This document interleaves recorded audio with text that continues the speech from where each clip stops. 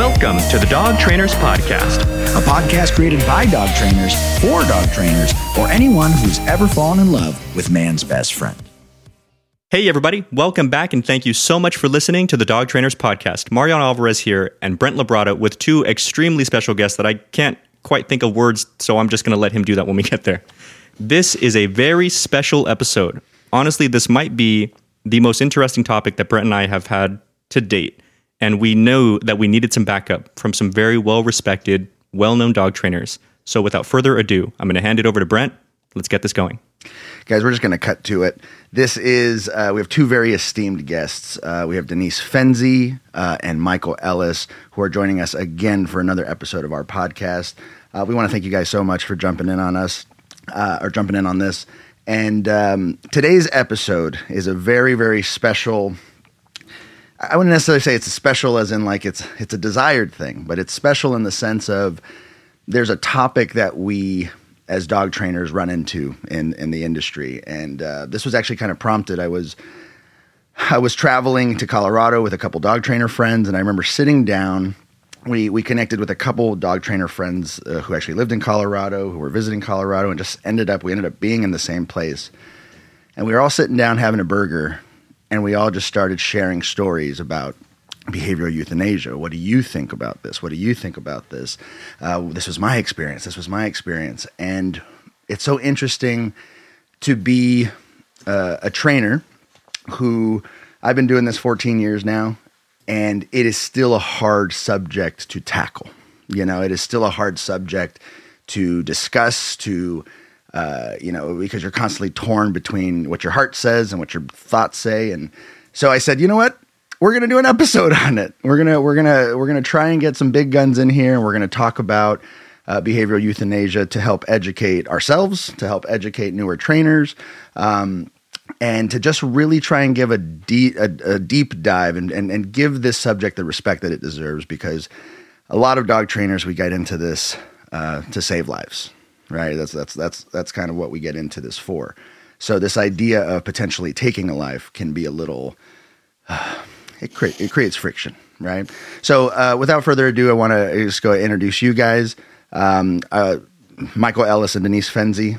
Let's go ahead and start with Denise. How are you doing, Denise? I'm doing well. Thank you for having me. Thank you so much for jumping on. And how are you doing, Michael? Doing well as well, and thank you. I appreciate you guys thinking of us. Yeah, 100%, like all the time. You show up in our YouTube feeds, so it doesn't matter. I was talking about all the Learberg stuff that I've been seeing lately. It's good. Yeah, they're busy. Yeah. How are you guys? It's been a while. We've, for people listening, we've had you guys, each of you on the show. We've never had you together, so we're super excited. But just how have you been? What's new? Denise? Oh, how have I been? Well, you guys just mentioned that Learberg is getting busy, and I'm sort of enjoying not getting busy. I'm sort of trying to find ways to spend more time out walking my dog and less time actually working for a living. And to some extent, I have some privilege to be able to do that a little bit. At the same time, I do have some ideas, some opportunities that I'm contemplating in the business world, but mostly I'm just walking my dog. I do have a nice young dog now, 14 months old, and he gives me tremendous pleasure. He's just such a fun dog. He certainly has his moments. He's not an easy dog, but it's so much fun to have him. And so interesting time to have this conversation about things like behavioral euthanasia when I'm here with a dog who brings so much to me, and I know other people's dogs frankly bring them a lot of misery, and it's terrible and sad, and but there's a lot of contrast, so it's a little bit on my mind. Right, yeah. How about you, Mike? Yeah, it's funny that hitting me at a point of transition as well. I'm doing well, but trying to do exactly what Denise is trying to do, which is a little less working and a little more of following my passion projects and time with my own dogs and some of the other things in life that I'd like to do. I've been talking about writing a book for 20 years, so I'm trying to carve out some time to make that happen. And there's a variety of things like that. So putting the brakes on something that you've been doing full speed ahead for 25 years is not an easy thing, slowing the whole thing down. And there's a lot of decisions. So we're kind of in a transition. I've taken a sabbatical for the rest of this year from teaching so that we can kind of decide what we're going to do with our facility. And I'm moving some content online and beginning to just try to organize what a slower life would look like a little bit. A slower life? What's that? I feel that. What is that? We don't get that for another 20 years. Yeah. Exactly. Well, Michael, I'll just give you a heads up. It looks good. I've been slowing down for about 6 to 9 months. I made some decisions at my school, which gave me a lot more freedom. And damn, it's really nice. I look forward to joining you. We can have a glass of wine because we live relatively close to each other. Absolutely. And we can just enjoy that time. I'd love that. That sounds fantastic. I got a glimpse of it during lockdown, and I was like, that was sort of one of the drivers. I know it's a cliche at this point, but it absolutely, like a forced pause. I was like, oh, wow, I forgot there's a lot of other things in life. This is nice. Grinding away at work all the time. So 70 hours a week. So do you guys have any idea how awesome it would be for like a dog training Corona commercial where you guys just kind of cling and just sit back and relax? And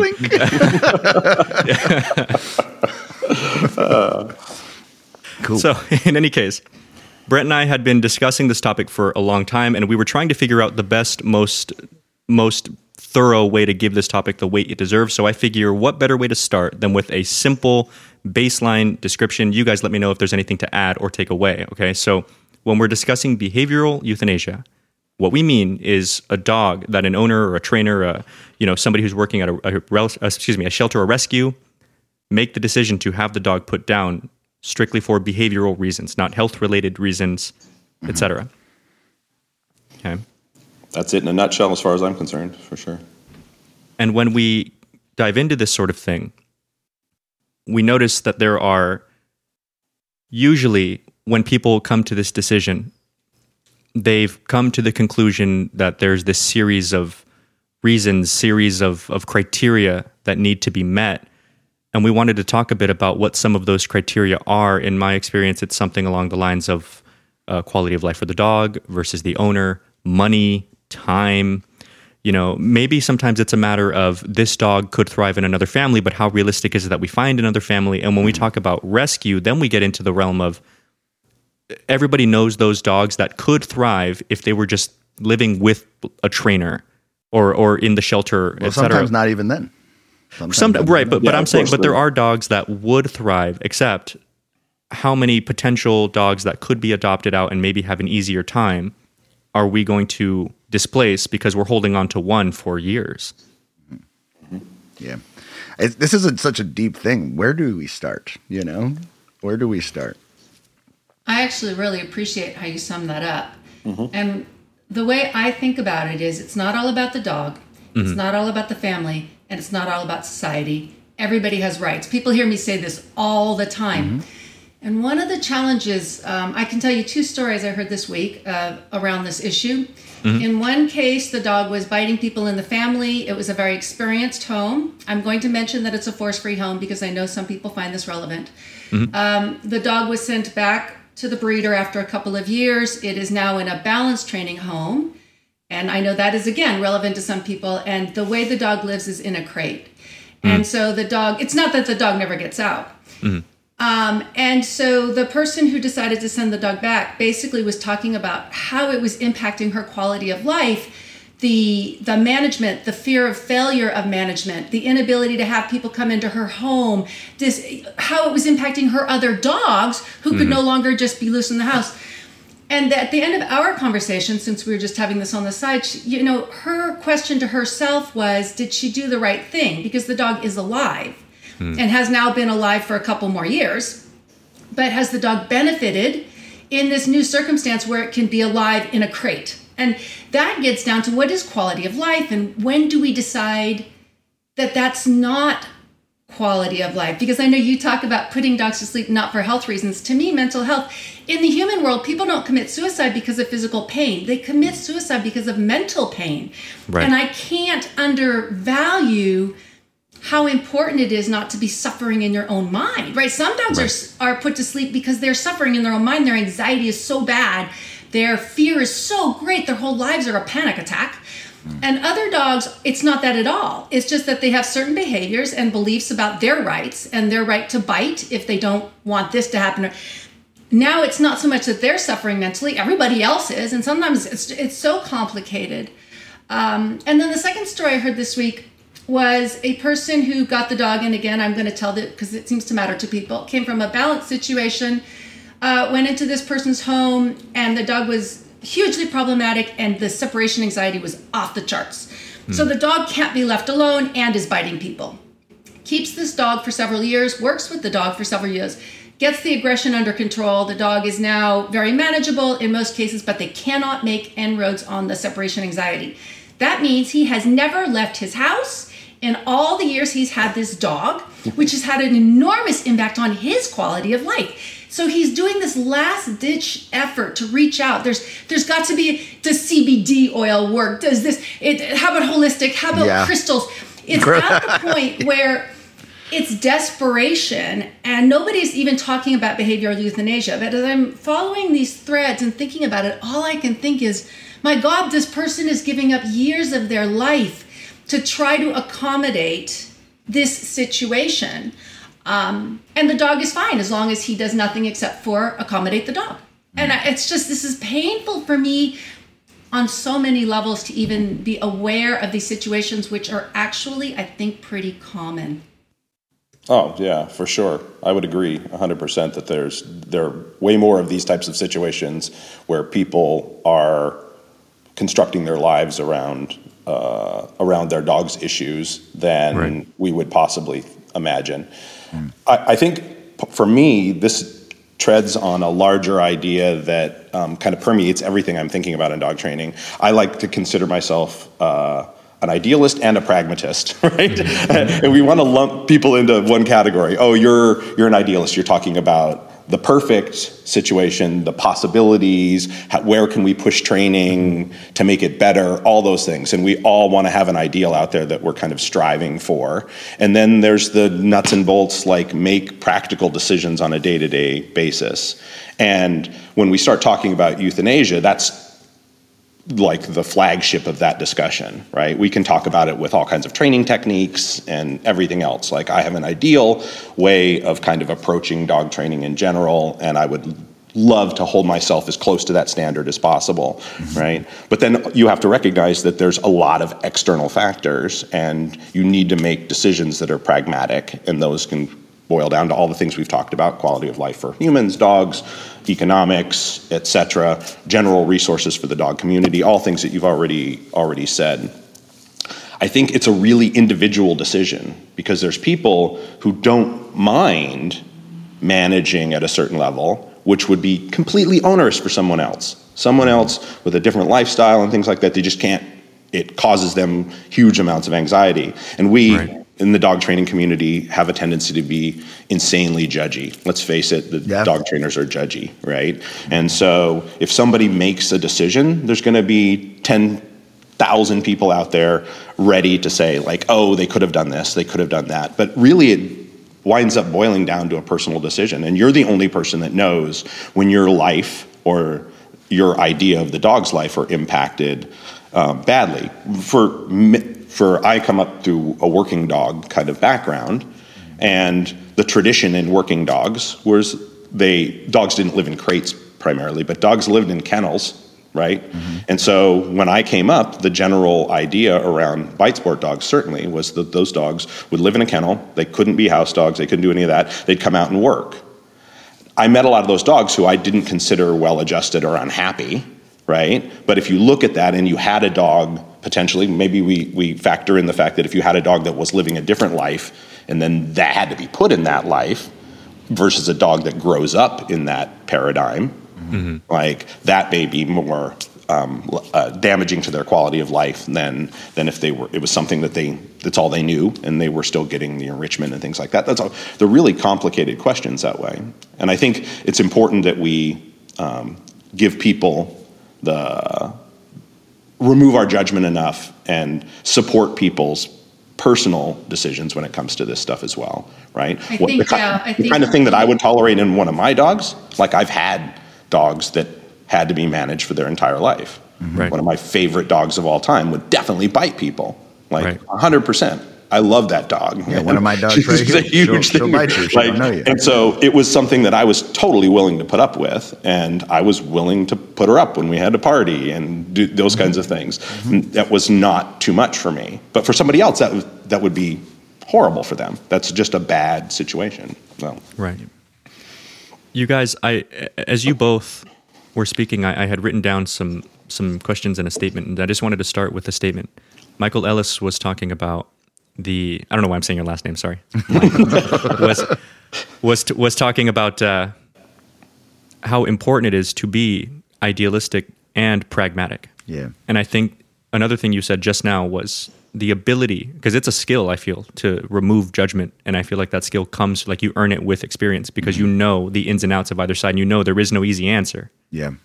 So the statement I wanted to make was, the two of you, I think when Brent and I were discussing and you know, aiming high, we're like, do you think we can get Denise and Michael on it together? You know, the reason we really wanted you guys on was because you guys have the ability to give trainers who listen to this kind of stuff permission to be both idealistic and pragmatic, and they respect your word and will listen. And that, I think, is very important. And so with that in mind, one of the questions I have for you, both of you, is what advice would you give a newer, younger trainer on how they can minimize the weight of that judgment? How have you guys navigated that? Because you're both super successful, so I know you've had pushback.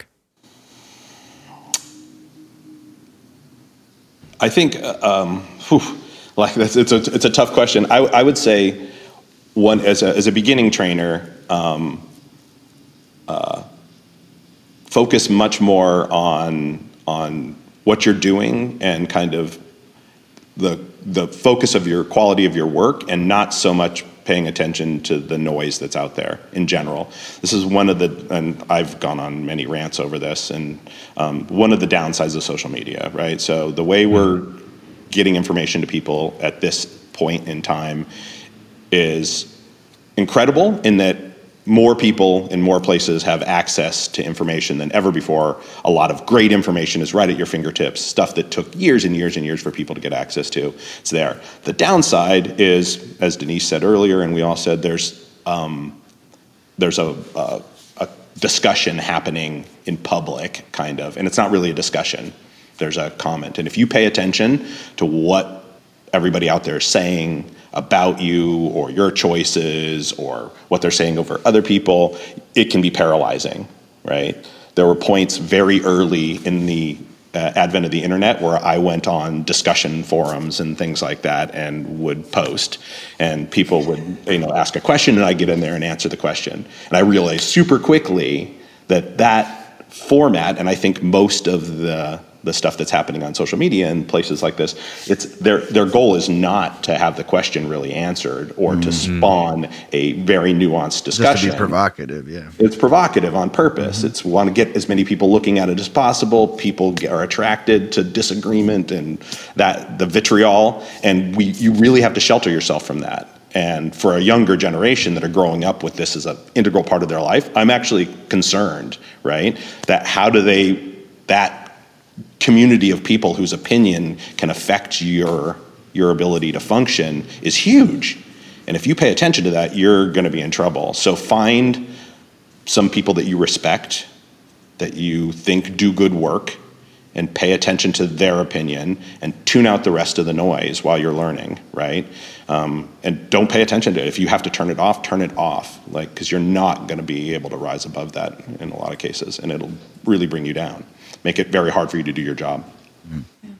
And I love that, Michael. The one thing I would add is not every thought that enters your head needs to come out your mouth. And I love these zingers you have. The problem with being young, and I don't mean young age-wise, I mean new, is that you actually think your thoughts have a lot of weight, and that's not bad. But the problem with expressing them is if you do it publicly, you just committed to it.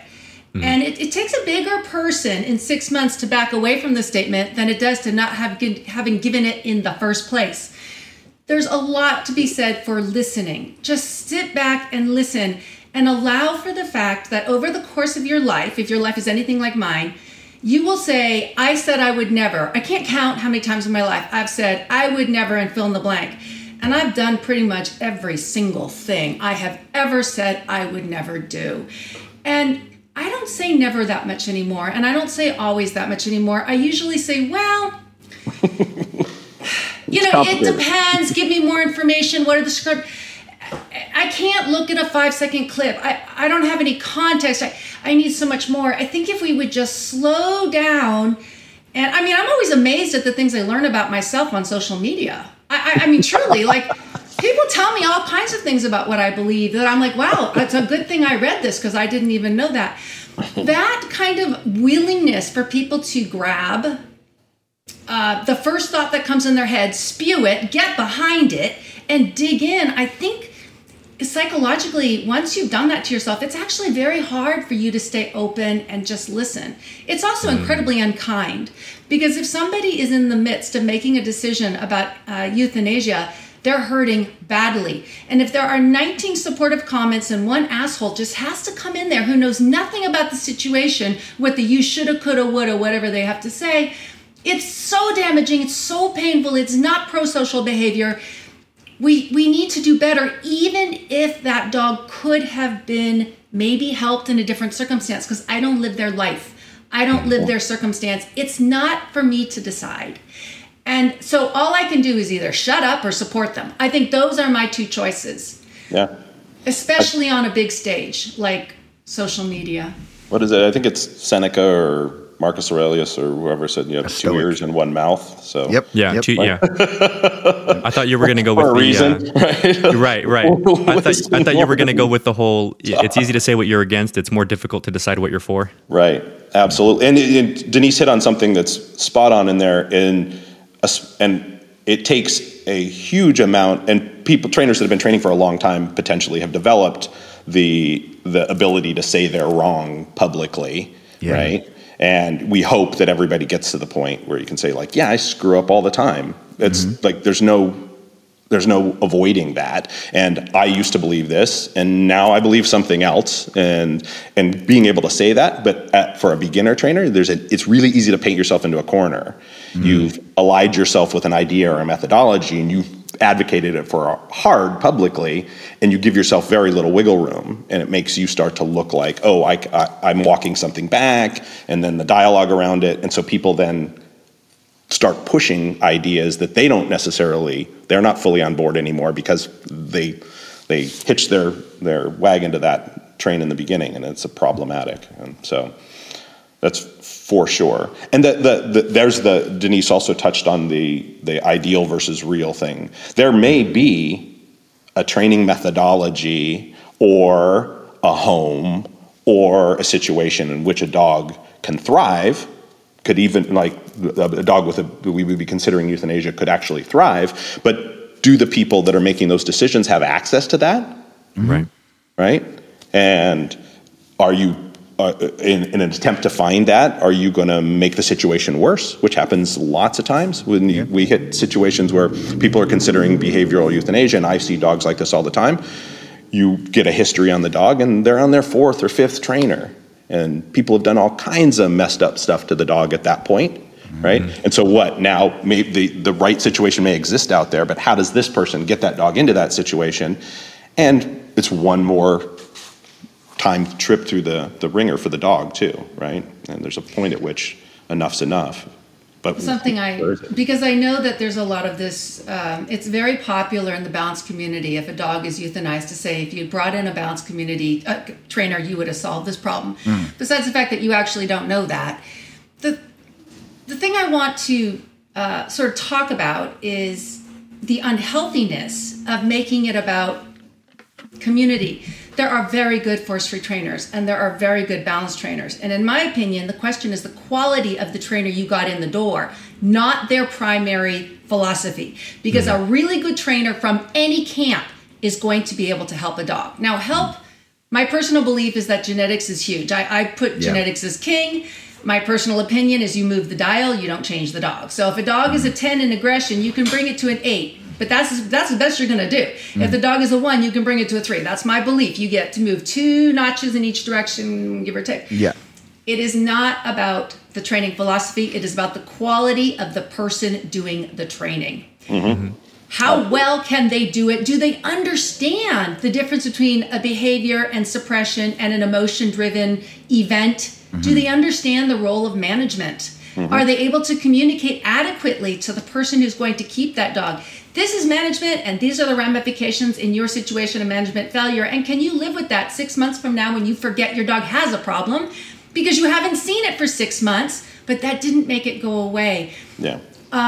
And all of this kind of the war of, well, if it had been my dog or my neighbor or if this person, it's so not helpful to dogs or to community or to training. It's just not helpful. Yeah. I could agree completely on the genetics part of it, right? So it's a huge part of all of our training. There's no doubt about it. And I think the essence of the dog will be the essence of the dog at the end of the day. I do believe that you can, especially starting with puppies and adolescents, you can have a bigger impact on the scale, meaning that if you recognize some of those things earlier, you have a larger chance of making a bigger change in the dog. Are you going to turn a Malinois that wants to bite everything into a golden retriever? No. Right? But can you move the needle more? Absolutely. And then I think there's a discussion, and it's a whole can of worms, about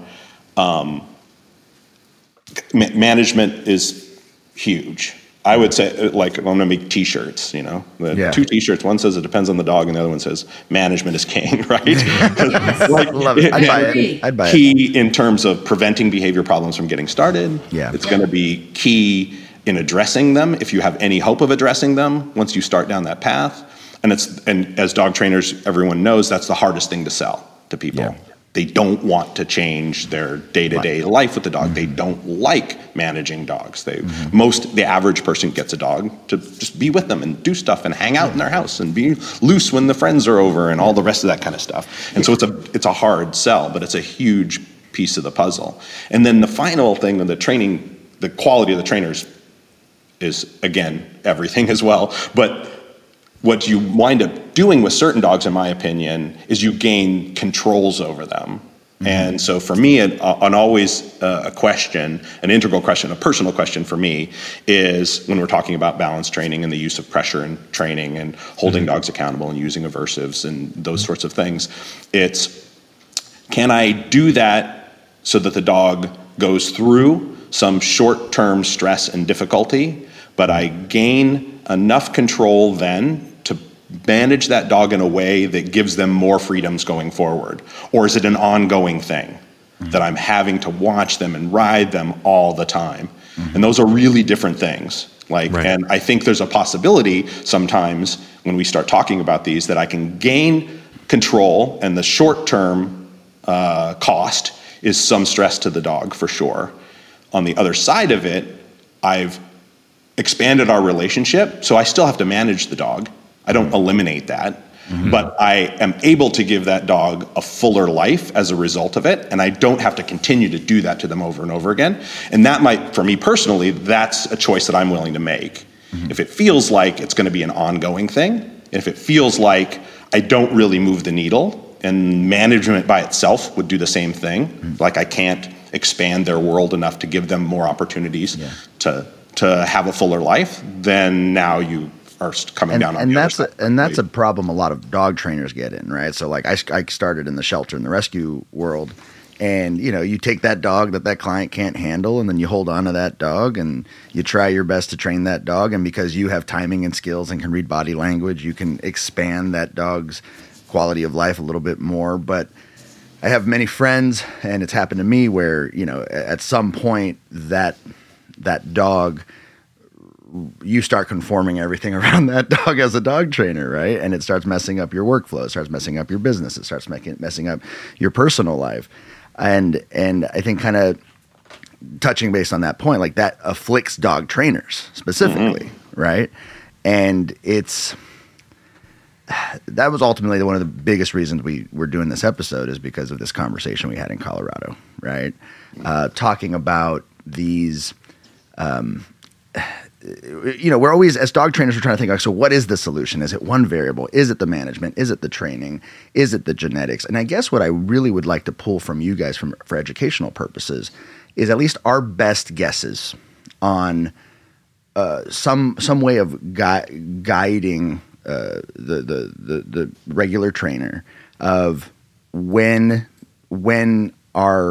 is the balancing act getting too difficult? Like, what are some things that we need some help with? So one thing, we'll start with management, which is what we were talking about earlier. I've had many clients that, as to your point, that they're like, if I can't have the dog on the couch with me or inside the house, then there's going to be a problem. But then I've also had clients that I say, you know what, build the dog run on the side of the house. And anytime guests come over, put the dog in the dog run, and they go, amazing. And the dog lives a really happy life for the next, with their family, gets to live up to, 12, 14 years, and nothing wrong with that. But then I've had similar situations where they go, you're saying the dog won't be in the house with my family and my friends?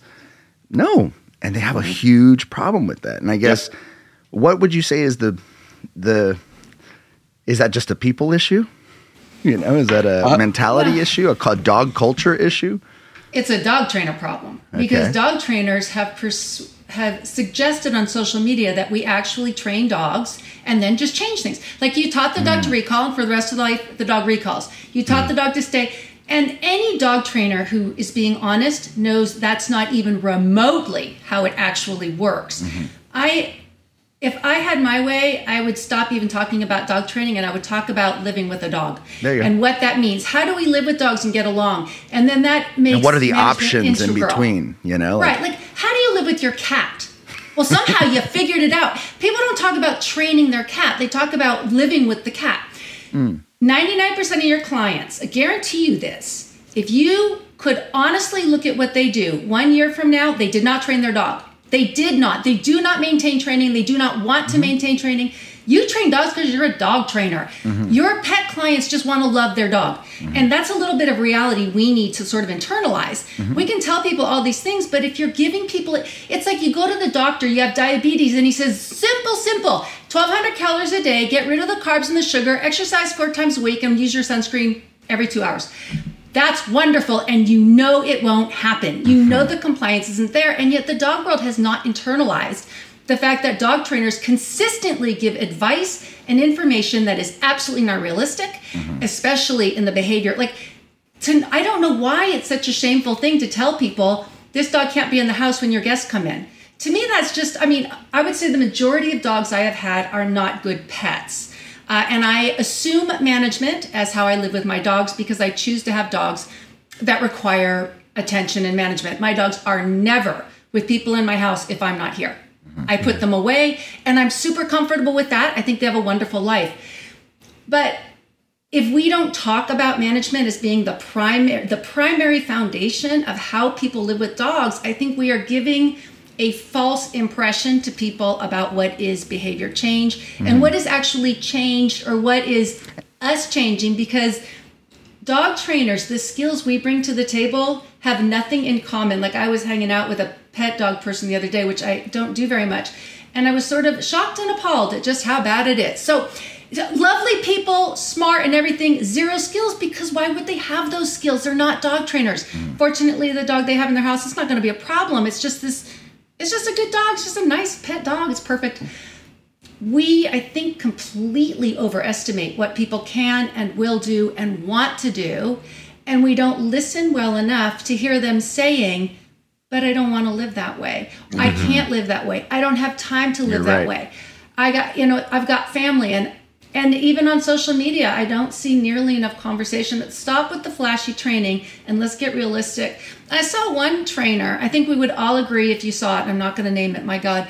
It was terrible. It was 2 dogs that can't live together, and he was making them drink water together. And I'm not sure exactly what this was proving, but I was thinking, even if he could, because stuff happened before that video camera started. There's just no question, right? So things happened.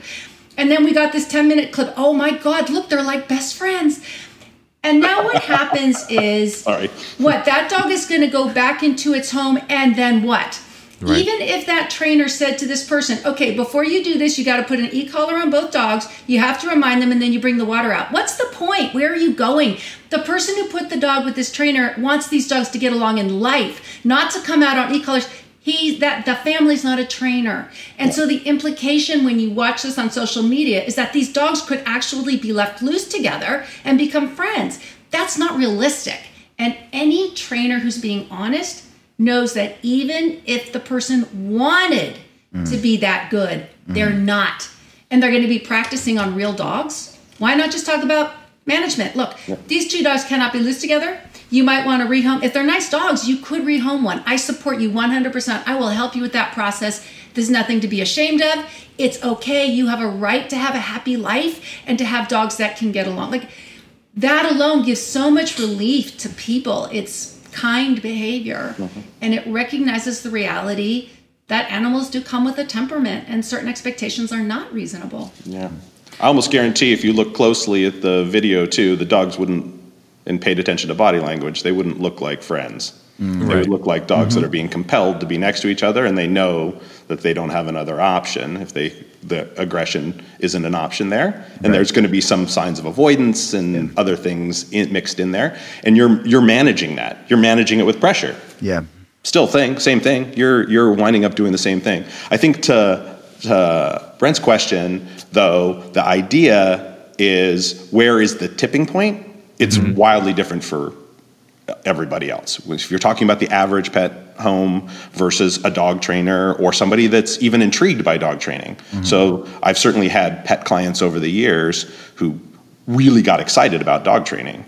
That's not why they came into it. They came into it because they had an idea of they needed their dog to listen. They know it's important to the yada, yada, yada, whatever. They had some issue, and then they get really excited about it. So they're willing to do more, and they're willing to think about it more, and they don't look at that as emotionally onerous, whereas somebody else is just like, that's not why I have a dog. My friend and good dog trainer, Lindsay Summer, who has worked with us for years and now has her gig over here. Her whole mission right now is to breed the perfect pet dog. Like, she's honestly at a spot, because we've now talked about genetics and management. Genetics plays a big role, and there's all kinds of people getting dogs based on an idea of a dog that are wholly unsuitable to their lifestyle. And so her goal is to make dogs that you can make mistakes and they're going to be okay. They're not going to bite somebody. They're not going to start a dog fight. They're not going to tear everything up if they're out of the crate. If you come home and they got out of the crate and they're going to be laying in your living room, not de-stuffing your sofa, and there are genetic packages. It doesn't mean they don't need any guidance, but there's a certain type of genetic package where that's way easier, and that's what most people need. I have 6 Malinois in my house right now. My 2 male dogs, they're not together. Like, I have 2 adult male dogs, a 5-year-old male dog and an 8-year-old male dog. And can I have them near each other? Absolutely. Can I make them lay down next to each other? Sure. Can I have them out on a hike together? Absolutely. Are they loose together when I'm not around? Absolutely not. Do I choose not to have them out together so I don't have to watch it all the time? Absolutely. Will they fight? These are what I consider well-adjusted dogs. They're not overtly aggressive, but there's competition between them. You have intact females and intact male dogs. There's all kinds of stuff happening there, right? And I accept that. It's not a big deal. It's no issue for me in my life, right? But for someone else, that'd be horrible. Why would they have 2 dogs that they have to watch that much or wouldn't let out at certain times together and all that kind of thing? They wouldn't do it. And I think the big difference is, and I think we always hear this with dog trainers. It's like, I got 5 dogs, I got 6 dogs, I got these many dogs, because we're willing to take on that challenge because we have the read, we understand the nature of things, right? A little bit better than the average dog owner. And so when you understand, when I have this dominant dog and I have this type of breed, and then if there's a bone or they fight over the squirrel, like, you can predict and do that cost risk analysis, and you make a management decision based on that, right? Well, and the buy-in is already there, like, because people can know this stuff. A lot of people see a trainer and they give the information, like Denise was saying, but that doesn't mean they're going to do it. You can tell somebody with diabetes what to do. That doesn't mean they're going to do it. The dog trainer, what's this that is their quote? work. It says, 100% of my clients do less than 50% of what I tell them to do. That was from so but the buy-in is already there. It's like saying, "Oh, my personal trainer is in amazing shape." It's like, well, no shit. This is what they've chosen to do with their life. Of course. Like we know that they 100% believe that this works, and they abide by it, so they reap the benefit of it. Right. And Denise, I wanted to ask. Does seem to be go ahead. A little bit of a related topic. Back when I was a youngster, there were a lot of dogs. There wasn't a lot of spay-neuter. And so if you went to the shelter, an enormous number of dogs were euthanized for no reason at all. Mm-hmm. So if a dog walked in there and just looked crosswise at anybody, that one was first up. It was put to sleep. Yeah. Nowadays, we almost have it's a dog shortage in many parts of the country. And we have a different philosophy about, for example, dogs with bite histories were never adopted out 30 years ago. Mm-hmm. Now it's very normal to adopt out dogs that have some pretty serious issues. I mean, we could disagree about what's serious to you or me or whatever, but at root, the ability to just go get a dog doesn't seem to be what it used to be. So there's a lot more fixing going on. And I actually think Lindsay's on the right track because I think we have a terrible lack of just pet dogs that get along. A lack of appropriate dogs. I think you're exactly right. Right. And lab mixes. We need lab mixes. Lots of them. Can I give this a little smaller? Can I give this what you guys are talking about, just context of a question, just to kind of set us off? Because I actually wrote this down like 3 minutes ago for you guys. Do dog trainers have the obligation or even the right to help curate genetics? I think they have an obligation to be in the conversation for sure, right? That because in dog training, there's this idea that if you're good enough, you can turn something into something that it's not. That you can fix any dog, right? Yeah. Which is a complete pipe dream. We've already hashed out the amount of genetics. It's just not true, right? And because that's sort of out there, even amongst trainers, the general population certainly doesn't recognize the role of genetics in their success.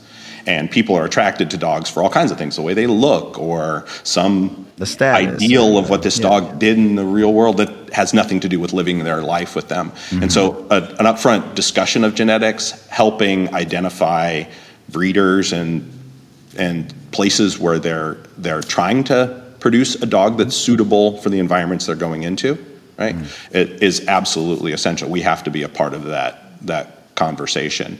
And it comes also down to what comes up in this is resource allocation, right? Mm-hmm. So what's happened now with the switch and rescue, the rescue organizations and things like that are very active, it's a noble idea. Like we all want to, look after the least fortunate, the ones that that had the rotten time. Like I want to save a dog from a bad situation, but really they gobble up a disproportionate amount of resources that now can't be generated. They take good homes when they find them that could have been homes for other well-adjusted dogs, and so there are well-adjusted dogs being euthanized for practical purposes, like to Denise's point before, while huge amounts of resources are being expended on dogs that are never going to be fully functioning members of society, or even a good pet for someone at that point. Right? Yep. And most of the dogs that I've worked with, that at some point, even if I worked from 2 years, that eventually had to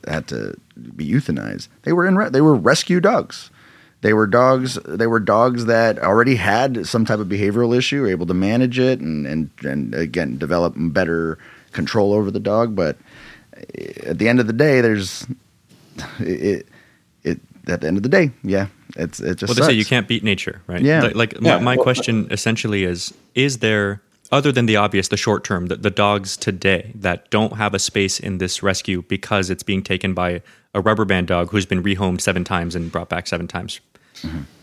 But longer term, like 2-3 generations from now, is that directly correlating to the hindrance of dogs moving forward? Well, I think there's a few pieces to that. One is, as Michael said, if you used up a good home on a difficult dog, you may have done even more than that. They may never get another dog. So if you've lived 10 years with a dog who ran your life, when that dog is gone, you might be like, no, never ever again. So when you have a lot of bad experiences, or when kids are raised in homes with dogs that are so difficult that they grow up and say, I'm not going to have a dog. Dogs are insane. I think those are an impact. I do think trainers might feel uncomfortable talking about it's not all in how you raise them, because almost by definition, your job as a dog trainer is to teach people how to train the dog to be the way you want. Right. And at the same time, some people I think struggle to hold, Michael and I have no trouble saying genetics is powerful. Training is great. Like, we can hold both those things in our head. That's not a contradiction. And I think it's not all in how you raise them. We all know that. But there's still a lot of that out there. But I think sometimes a trainer feels like it takes away from what they've accomplished if they admit that genetics really does That's matter. a really interesting point. Yeah. That's a really interesting point. You want to look amazing, right? Yeah. And so, my young dog, he looks amazing. He has amazing genetics. I can say that because I've been around long enough to know that that doesn't take away from me. But I think maybe for somebody else, they feel that it takes away from them if they just admit that I think he was born We got a really good dog. things. Like, I got a little 10-pound terrier here. Let me tell you, if I teach that dog to sit, damn it, I taught that dog to sit. It was not genetic. I'll work my butt off. No.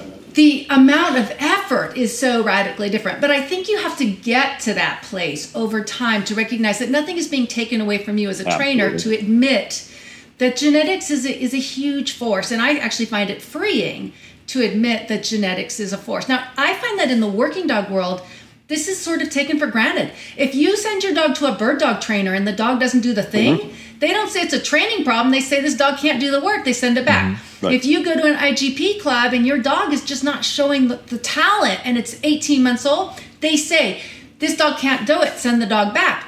But that is not the case in the population as a whole. The idea that the dog brings it to the table, it starts to be, well, you raised it wrong, you socialized it wrong. There are too many dogs out there that are very poorly socialized that turn out just fine to be saying, well, you did this wrong, you did that. It's, yes, you matter, of course you matter. But not as much as I think pet people think you matter. What do you guys think We'd that all this like to connect- matter more, for sure. I used to, I say all the time, like my old dog Pi, it was cheating. Like, for sure. Like, there's a dog that just like, okay, he did that, great. Yeah. What's next? Okay, Oh, do that, Pi great. was What's next? in your Okay, in your great. tug What's in your next? tug You're like, video. oh, In your tug, awesome. Make you look really good. Yeah. But Okay, Michael, you won't remember this. I met Pi when he was about 10 weeks old. You brought him out to the Alameda Schutzen Club. He had been returned to you, if I'm getting it right, and you were saying, I'm going to keep him. yeah, I picked him up. I just, it was a litter that we whelped with a co-owner in Arizona, and I went and tested all the puppies to play with them, and I wasn't keeping one. I'm like, I'll just hold on to you until I decide where you're going to go. And about a week after I had him, I'm like, oh, you're not going anywhere. But that doesn't. I think that's about when I saw you with him out of the club. And for some reason, it stuck with me because he was such a cool puppy. He was, and that kind of thing happens, but we also have to be careful that I'm a genetics fanatic, right? It's huge. If you've hung around dogs long enough, so much of it is genetics, not just the aggression and other things like that, but little things like personal mannerisms, like the sound of their voice and whether they tilt their head a certain way and how dogs play. Like, genetics can be right down to really small traits. So I'm a huge proponent for taking this into consideration in all of our decisions. That said, we also don't want to use it as an excuse not to do the work, right? And so in working dogs, to Denise's point before, absolutely. Working dog people have no problem saying this dog's not good enough to do the work, right? Yep. So much so that they're willing to say that with 8-week-old puppies and stuff like that before they've done anything, before they've given the dog any kind of opportunity, right? And we have to be careful not to use genetics purely as an excuse. We can say, like, hey, it's playing a factor here. It's going to help steer how I work with this dog. But I still have to try to work with the dog because I'm still surprised to this day. I have a dog I think you're going to be a savage when you grow up. They're not. Yeah. I have a dog that I think is going to be, it's all sweet and loving. It's all happy and submissive when it's little, and it gets mean later, and all those sorts of things are there. And so no matter how long you do this, you're going to be surprised. Yeah. You're going to think, I didn't see that in this dog. I didn't think this dog was going to change as much as they did from this age to this age. And so you have to be open while not discounting the role of genetics. Yeah. So this reminds me of kind of this thing that I deal with a lot working with shelter and rescue dogs, right? So, on average, the average rescue dog is between 10 months to a year and a half, right? And we have this adolescent age where we have these adolescent dogs who have people thought that they were going to grow out of it, and the dogs never grew out of it, and then they end up surrendering the dog, right? So now we have these adolescent dogs who have typically what I just referred to as unresolved puppy issues, things that they never learned through puppy development, never learned patience, impulse control, how to cooperate with authority figures. Like they never learned those things. And, with a majority of rescue dogs, if I can run them through a system where they can learn these things and they can learn these skills and they learn these habits, a lot of them are able to adapt to regular society, right? And in kind of what you were talking about, I guess what would be some of these genetic things? Like, let's say I run the dog through these protocols. I train the dog. I teach the dog certain concepts. And once I've put the dog through the system, as you mentioned, you can't tell just based super young on genetics. When we're looking at, all right, what are some genetic traits that would probably make not the best pet? So just let's if we can resource guarding's number one. Okay. Dogs that have strong genetic resource guarding is always a bad thing for an average pet dog because people are not gonna manage as much as they need to, right? And resource guarding is one of those things that there's like with most forms of aggression, there's a genetic component and there's a learned component. Like, have they been put in situations? Have they tried these coping strategies? Have they worked for them? All that kind of stuff. But the initial triggers are genetic. And I think I realized how genetic resource guarding was the first time we had a litter 20 years ago. And I've bred a fair number of dogs over the years. And most of our dogs don't have what I would call committed resource guarding. The bloodlines that we've kept, they're not really big resource guarders. They'll all try it out as a strategy as young dogs. If they really want something and somebody's pestering them, they'll snark at them. But they're not the kind of dog that's like really guarding their stuff. But I made a outcross breeding to this dog I brought in from France to make police dogs. And he was a great police dog and a good working dog, but he had fairly strong resource guarding. You got within 6 feet of his bowl and he's growling at you, especially if you didn't have a relationship with him, right? And so I made a breeding. There were 11 puppies. All 11 puppies were severe resource guarders, 8 weeks old, like not a little bit. You put down a food bowl, they're like over the top of it, snarling, covering it up. They would leave a resource and come 3 feet at you and bite you in the leg and run back and jump on it. Whoa. At 8 weeks old, nutty. And a significant portion of them grew up to be grow out of it, right? Good working dogs. They were managed for life. The people that had them recognized it. They knew how to work with them. They knew how to live with them in such a way. And those dogs went on and were relatively successful working dogs. But that was a huge eye-opening thing for me. That was a point in my journey where I was like, whoa, this is way more genetic than we think it is. And when people talk about resource guarding, if you see that in a dog and it's committed, that is a bad thing to have in the average family because people drop food on the ground, they leave stuff out they're not supposed to, that kind of stuff. It requires a significant amount of management. So that's high on the list, certainly, for sure. Cool. Right? What else? I think for me, it would be low threshold for aggression as a general concept. So Explain. I'm not getting my way, and my solution is to bite. There's a test they do in shelters where they use a hand, and they reach in. The person, I talked to somebody who knows a lot about that test and is involved, and she said, people think that the purpose of that test is to test for resource guarding. And she said, that is not where we find it has value. What it tells us is dogs that are willing to go to aggression under stress. And she said her experience is dogs that fail that, it's not the resource guarding. What they discover is those dogs also, if you step on them when they're asleep, they come up angry. If somebody looks at them the wrong way, their natural response to stress, she said they have separation anxiety.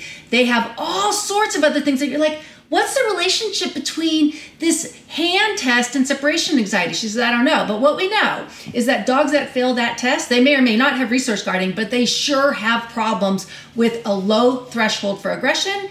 And because she is working in the shelter world, she says these dogs, when you place them in homes, you have problems, even if it's something like the dog has separation anxiety. And I was kind of fascinated by that concept that you could have a low threshold for something as generic as fear or aggression. It's just the dog easily, their natural response to novelty, fear, or aggression is very different than that 90% of middle dogs whose natural response is, give me a second to think about it. Yeah. It's like a fuse test. Like what? Like how long is your fuse, right? Well, I'm sure you guys have seen those studies.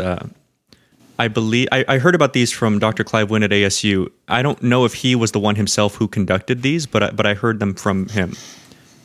Whenever we are looking into dogs, like pet dogs, not like genetic drive, like high drive working dogs, people's pet dogs that may have lower tolerances to things or a quicker response to seek conflict instead of like running away or anything else that they do. That there have even been studies to suggest that there are some dogs that legitimately have like a larger amygdala, and are just genetically more capable, let's say, of the sensation of stress and fear than another dog is on a chemical level, on a real physical level. Sure. And typically speaking, those dogs in those studies naturally were resource guarders, were high anxiety dogs and what have you. And that's why I was asking you guys, do we as trainers, should we be a bit more upfront about, like the point you made, Denise, of like, even if you can manage this dog, is it going to hurt your perception of dogs in the future? Are dogs as an overall going to be hurt because you go through the 10, 12 years dealing with a high stress dog like this? I think that's an important question. Like there's no doubt. For a portion of our community, it's definitely damaging their idea of dogs and where dogs fit in society and their willingness to go through it again. There's no doubt that that's the case for sure, right? Now there are trainers spawned from all of this. Running a school for dog trainers, I mean, how many dog trainers do I know now who got into it because they had a problem dog? They got some difficult dog and they needed help, and then they got attracted to the whole process and were interested in it. So one person, it can negatively impact their willingness to engage with dogs in the future, and somebody else, it gets them all excited and makes them want to get into it. So I suppose it could cut either way. Yeah, I've had students who come and they're like, I'm not a dog trainer. I'm like, oh no, actually you are a dog trainer. You don't know that yet, but you are a dog trainer. Yeah. Even if you don't become a professional dog trainer, I have spent enough time talking to you. You've got the heart of a dog trainer. You're fascinated by dogs. Yep. And it's just a matter of you deciding what direction you take that. And I swear to God, I have 100% success rate. So if I told somebody that, they either ended up becoming a professional dog trainer or a serious hobbyist. Because just the way they feel and they're geeks about it, like we're geeks they about love they're fascinated by it, and I love to see those people. But I also know a fairly high percentage of people who have given up the prime years of their lives to their dog, and therefore don't have family because they had a dog that they couldn't have dates, they couldn't have people in. I think that's a bit of a tragedy when somebody in those formative years, so they went to the shelter when they were 22 or 23 years old. They got this dog and they kept it till they were 36 or 37. And you know what? They may well have given up some enormous parts of life, maybe having partners, having children, making these decisions around a dog. And I hate to see anybody find themselves in a situation where their dog is so complex and they feel obligated, or even don't feel obligated as much as they simply can't do it. To euthanize a dog that's sitting in front of you, I have a hard time euthanizing a 15-year-old dog who can barely get up and is stumbling around. I struggle terribly with those decisions. And that dog is obviously, nobody would fault me, Now you're talking about a dog whose tail is wagging, eye is bright, and 90% of the time is absolutely normal. They can't do it.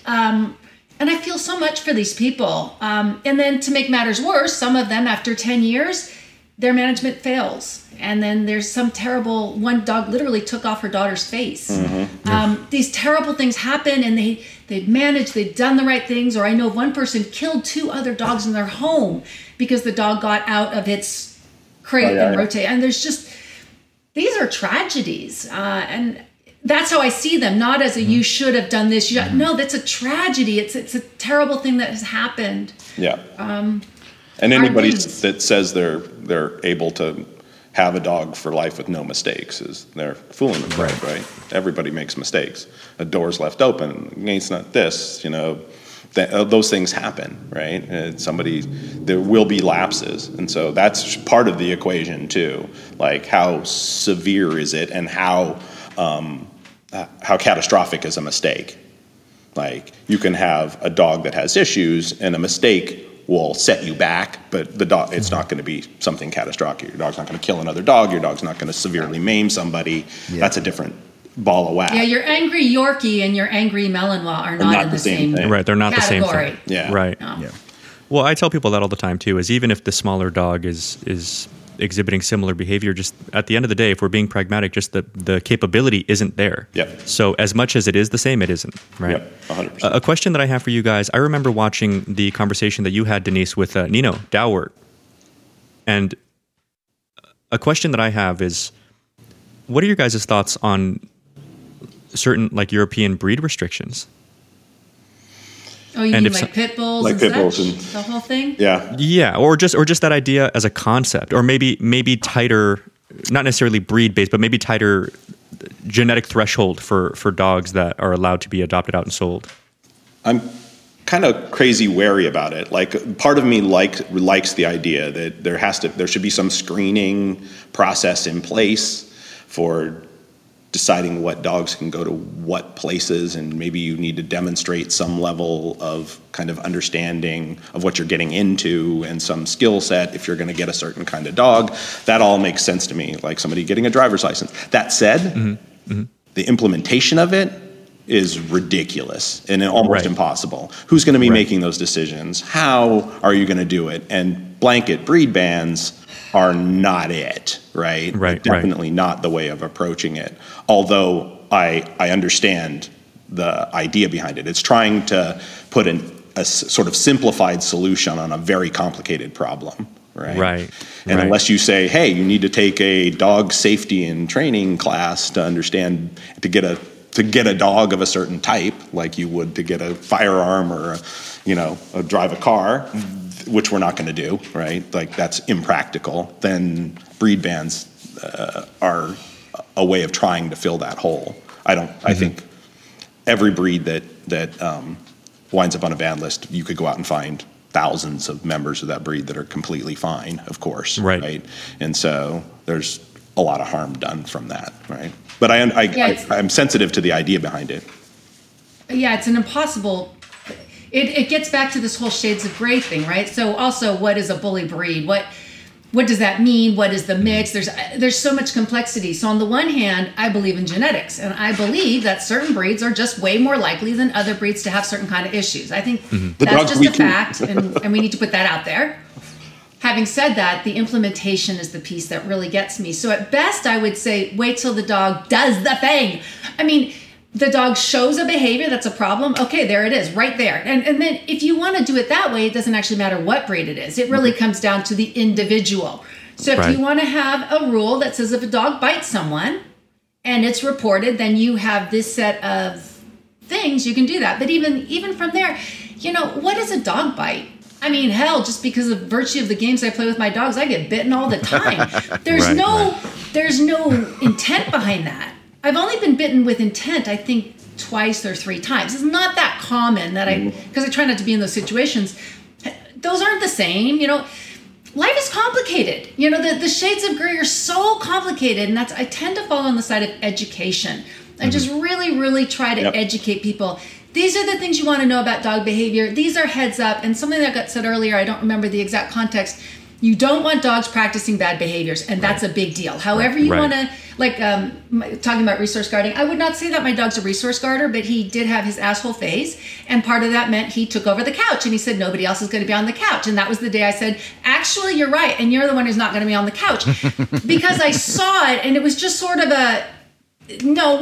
you don't let him practice those problem behaviors. So don't let him practice. Education, like teaching, and now he's allowed on the couch again because he got past that. But education, a lot of that is teaching people when you see certain things, little signs, like don't wait until the dog is launching and like preventing anybody from coming in the room. The first time you saw that dog hard stare you or growling because it was on the couch is the day. Now that's when the trainer needs to come into the picture. That's the day you start saying, okay, great. So you don't have to be screaming and yelling and throwing the dog off the couch and beating him or whatever it is people do. You just teach him where he goes, not where you go. And the problem just solved itself. Or you crate the dog at that time, whatever you want to do. But the lack of practicing problem behaviors is a big deal. So if a dog does do things in society that are problematic, even a straight education approach, not a blaming, oh my God, you let your dog bite your child. Just all right, so here we had the thing. We had a thing. We don't want to keep having this thing. So what are we going to do right now, early on, so that the dog doesn't develop these habits and maybe we'll come out the other side just fine as an adult once you've just set a little bit of structure, a little bit of boundaries and making sure that, it's working in a way, or like even just some dogs I think have what I call genetic reactivity. You know it early, it's intense. They come out fighting at 100 yards. They see a dog and they're howling. Other dogs I think are in that middle zone. They could go either way. So kind of a basic thing is none of my dogs look at other dogs for more than 2 seconds. I just think that's a good general rule of thumb. You don't need to be, when you're a teenager, going through life looking at other dogs. You just don't. You can look. And if the dog's not looking back, you're welcome to look as long as you want. But as soon as that dog's facing you, you need to get on doing something else now. So those kind of middly dogs, they can go either way. Yep. Those dogs, that's just education. Like there should be a general rule in society. You really shouldn't have your dog just standing there staring at other dogs. Like it's just, I'm not saying anything's going to happen, but there's no need for that. Well, you don't let little kids do that. So we don't. You don't let little kids stare at the homeless guy. Right, just don't stare at the cripple. It's not good manners. People do it. It's interesting now that you bring it up because people do it assuming that they're doing the right thing. Well, my dog's curious. I'm just letting my dog be a dog. I'm letting him have fun. I'm letting him explore. I'm letting him and develop frustration on a harness. But other than that, this is something in my own community I have to spend a lot of time talking about and educating. The difference between looking and staring. These are not the same. There's also loading, which is a word we don't use in the force-free community, but use it a lot in the balance community. And I think that word has a lot of value. As soon as I see my dog doing that forward thing, mouth closed, ears goes up, something needs to happen because we're not looking, we're not gathering information anymore. We're actually making decisions. Or even just something as simple as, what do you want the dog doing?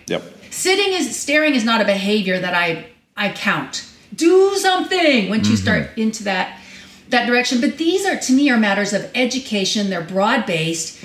Telling people simple things. What do you do when you notice your dog kind of getting up on its toes and pulling?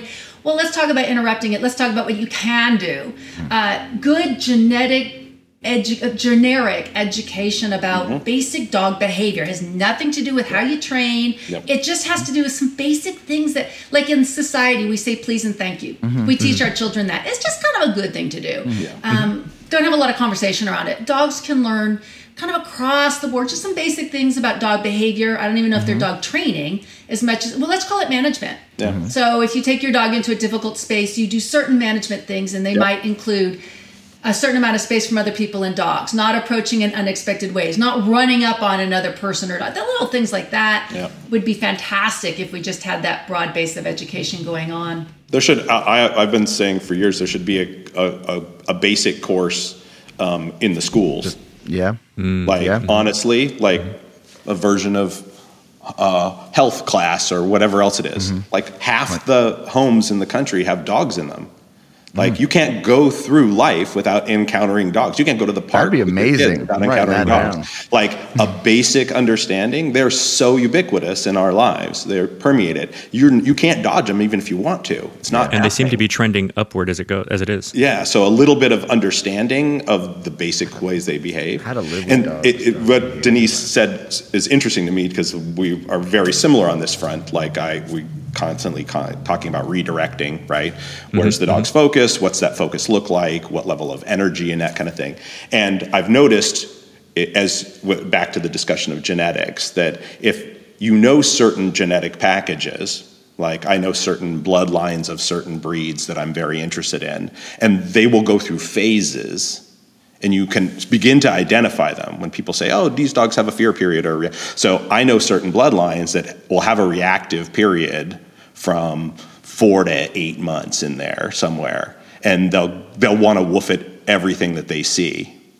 And you don't really have to do anything special, it goes away.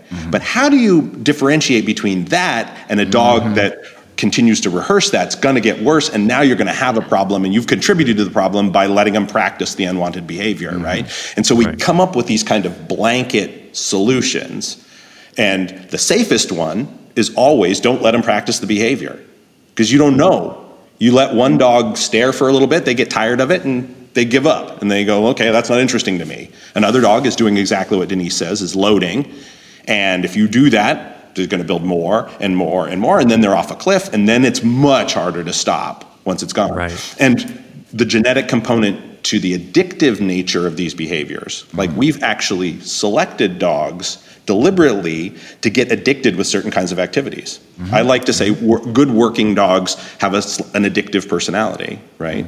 They are obsessive, and it doesn't take them very long to get really stimulated by something, and once they buy in, they're in. Like, it's not like a little bit. There are dogs that gradually ramp up over time, and there's other dogs that's like you flipped a switch, and if they flip the switch on the wrong thing, oh man, that is a much harder problem than had you not let that happen. And if you live with that kind of dog a lot, you get very obsessive about early experiences and management, setting up things, because you're not sure which that type of dog you're going to have. And people think, like, wow, that is a really labor-intensive early rearing system. God, you're controlling everything. You're paying attention to everything. Well, if you have that kind of dog coming through your life, an unsuitable dog for pet dogs, basically. And increasingly, we're seeing them in companion homes. When Denise and I both keep a breed that shouldn't be in most people's homes. Yep. They really can I should. get Denise's? And when we started, you never saw a Malinois rescue or a shelter. No. Ever. You do now. They're overflowing now. The rescues can't take anymore. They're everywhere you look. I go out around our neighborhood and I see 4. Like, just on my drive, like in people's yards, running the fences, going berserk at stuff that's going by. Like, I'm like, how did that happen? That's happened in the last 20 years, 25 years, right? Can we get Denise's thoughts, and then we're going to go and take a very brief commercial break, please? Yeah, something you said, Michael. The difference between, like, the lines I worked with, I knew what was kind of normal. So behaviors like they would take the puppy to the vet, and the vet would be like, holy shit, you got to send this dog back. I'm like, no, the dog is fine. It's just that's how my puppies are at that age. So I have the advantage with my own dogs where I can look at them. It's not just what I see in front of me. It's what I know of their parents and their relatives. I don't have that sometimes, or many people don't have that with random dogs. So people are like, at 3, 4, 5 months, do you think this is a problem? And I look at it and I really don't know, because I know how I'm going to handle it. And really, it's about the same. Yep. You know, it's don't let the dog rehearse it. Let's figure out, but in terms of whether or not I want to try to treat it. So some dogs, I really think you just need to grow them through adolescence and keep them out of mischief, and you'll be fine on the other side. Other dogs are not going to grow through adolescence. Avoiding the issue isn't going to make it go away on the other side. And I find that a really interesting thing to think about and talk about, and to try to ferret out the pieces that might give us clues when we don't have information on the genetic package about what might, because I definitely err on the side of looking at dogs and going, yeah, that looks pretty normal to me. And other dog trainers are looking at me like I've grown a third head. And I'm like, Belgians just do stuff like that. Is that a problem? Like, I think resource guarding in a young Belgian is kind of normal. Like, I don't think it's that odd if I reach my hand into a bowl if somebody tries to nail me. I just don't do that anymore. And then I do things so it won't happen. And then it kind of came to my attention that other pet dog trainers see things that I think are kind of normal as being truly abnormal. But I don't know how we ferret that information out when we don't have the genetic information. Yeah. By talking about it and acknowledging the complexity of it, and then when you don't know, err on the side of managing it, control. What would some of those traits or those behaviors be that you're like, oh, they think it's bad, but I think it's normal? What would some of those be? That's a great question to ask right after this commercial break. Right after this commercial break. Have you looked into dog training lately? Because these days, it can be so confusing. There's just so many methods out there for dog trainers and owners who, frankly, just want to do what's right for their dogs.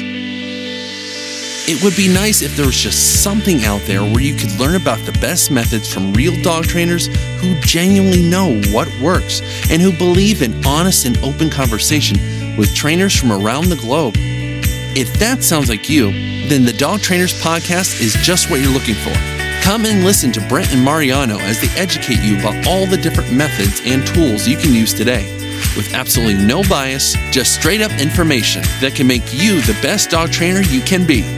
Plus, you'll get the inside scoop from world-renowned trainers and so much more. Dog Trainers Podcast is a podcast created by dog trainers, for dog trainers, and anyone who's ever fallen in love with man's best friend. If all this sounds good to you, then check us out today by searching Dog Trainers Podcast on your favorite podcast streaming platform. We'll see you there.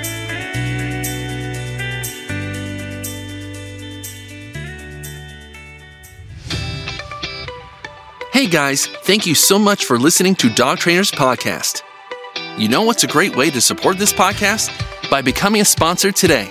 With sponsoring the podcast, you'll be helping us make this show the best it can be, and so much more. From hosting more local events, traveling throughout the country, and connecting with trainers from around the world, ultimately getting you, the listener, more of the content that you love. For more information, please contact us at dogtrainerspodcast@gmail.com or visit our Instagram page at Dog Trainers Podcast. Thank you guys, and now back to the show.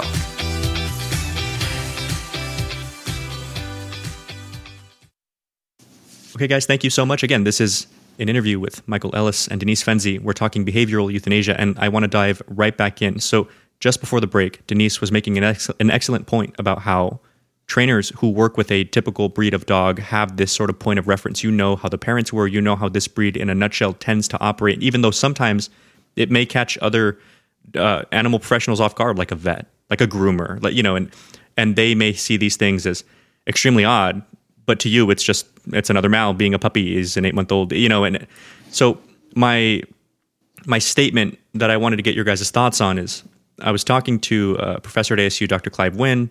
He made this fascinating point that when trainers, pet dog trainers, who don't usually have a long genetic history of a dog in order to assess behaviors and how serious the dog may be, because we don't know till we know, like Denise was saying, right? Let the dog do the thing. The function of training, of typical dog training, sits and downs and this and that, because I feel most people overvalue, you know, teaching a dog how to lay down. And they think it solves problems in and of itself. Right. The real function and the real value of training commands is it serves as a sort of a funnel, because when you make circumstances or make expectations similar, then the differences highlight themselves. Like teaching kids how to be polite. If every single kid in your household is taught, say please and thank you, say may I please have another, you know, taco, I want one more. Once they are all held to one universal standard, you can see who's more shy. You can see who's more confident. Mm-hmm. And what's really fascinating, you can see how the more complex inner workings then take place. Like, for example, I was really shy as a kid. My older cousin wasn't. If we went to go get tacos in Mexico, and you kind of ask for one at a time there, it's not like you order like 5. And at the end, you like count up how many papers, because they all come in a paper, and then that's how you pay. So I would order, you know, 3 off the bat, and then I'd get one more. And if he's not there, if it was me and my dad, I would have no choice but to go and ask, because my dad would insist, hey, ask him, you know. If my cousin was there, I would make him ask for me. Mm-hmm. So it's fascinating how the situation, the social group that you're in does affect your behavior. And with dogs, it's sort of a similar thing, I feel like. So when you're talking training, sits and downs and everything else, functional obedience commands, I personally find, and I try to make this point to my clients, this is a sort of a catalyst to see where is your dog, who is your dog, so that we can assess accordingly. Sure, absolutely. And I think also the bigger thing is that it changes your relationship with your dog. Mm-hmm. It doesn't matter what the behavior is specifically. We tend to get hung up on those specific behaviors. It's the idea that you and the dog are doing something together collaboratively. The dog's looking to you for some kind of direction. The dog learns basic sorts of impulse control. Check before you do stuff. That what I say, what comes out of my mouth, because there's stuff coming out of my mouth all the time, what stuff coming out of my mouth has value, all those sorts of things. And you're right, it's a language for communicating. And you could, I virtually never give my dogs obedience commands around the house. You don't need to, you don't have to. But that structure and that language and that way of interacting and communicating with each other has been constructed in other places, so you don't have to there. With companion dog trainers, owners, they rarely have any value to their dog in that way. Their dog doesn't look to them for direction. Their dog doesn't look to them for permission. Their dog is on its own in that thing. So how can just getting them to start to do obedience, even if the obedience behaviors themselves have very little to do with how the dog ultimately behaves, it switches gears, and that dog begins to look at you as something that has some value and something that they should pay some attention to, and that changes things that way too. That's interesting, because I've noticed with almost all of my dogs, there will come a day where I've noticed that the dog is about to do something and stops and looks at me. And it could be somebody comes to the door and the dog is just looking to say, how do we feel about the situation? Like I can see them asking, checking, so that I can tell them this is how we feel about the situation. And they don't do that when they're 8 weeks old. When they're small, 3 months old, they just do what they do. And then a time comes that they recognize that you matter in a fundamental way, that you have information that they may not have. And that must be a huge relief to a dog to realize they don't have to go it alone, because most pet dogs do go it alone because the owners don't really add value in a timely fashion, so the dog doesn't ask or doesn't look. I'm sure some do, but many don't. And I value that day when I see that my dog checks to see what the answer is to this question, rather than filling in their own blanks. And it is something that to me is a heads up. If you're working with a dog a lot over time and it's not getting there, it doesn't seem to recognize that it can use you as a leader to make its life easier. So the same amount of energy and time that you're putting into dog A versus dog B, dog A, you start noticing a gradual change as the dog more and more brings you into their world and uses you.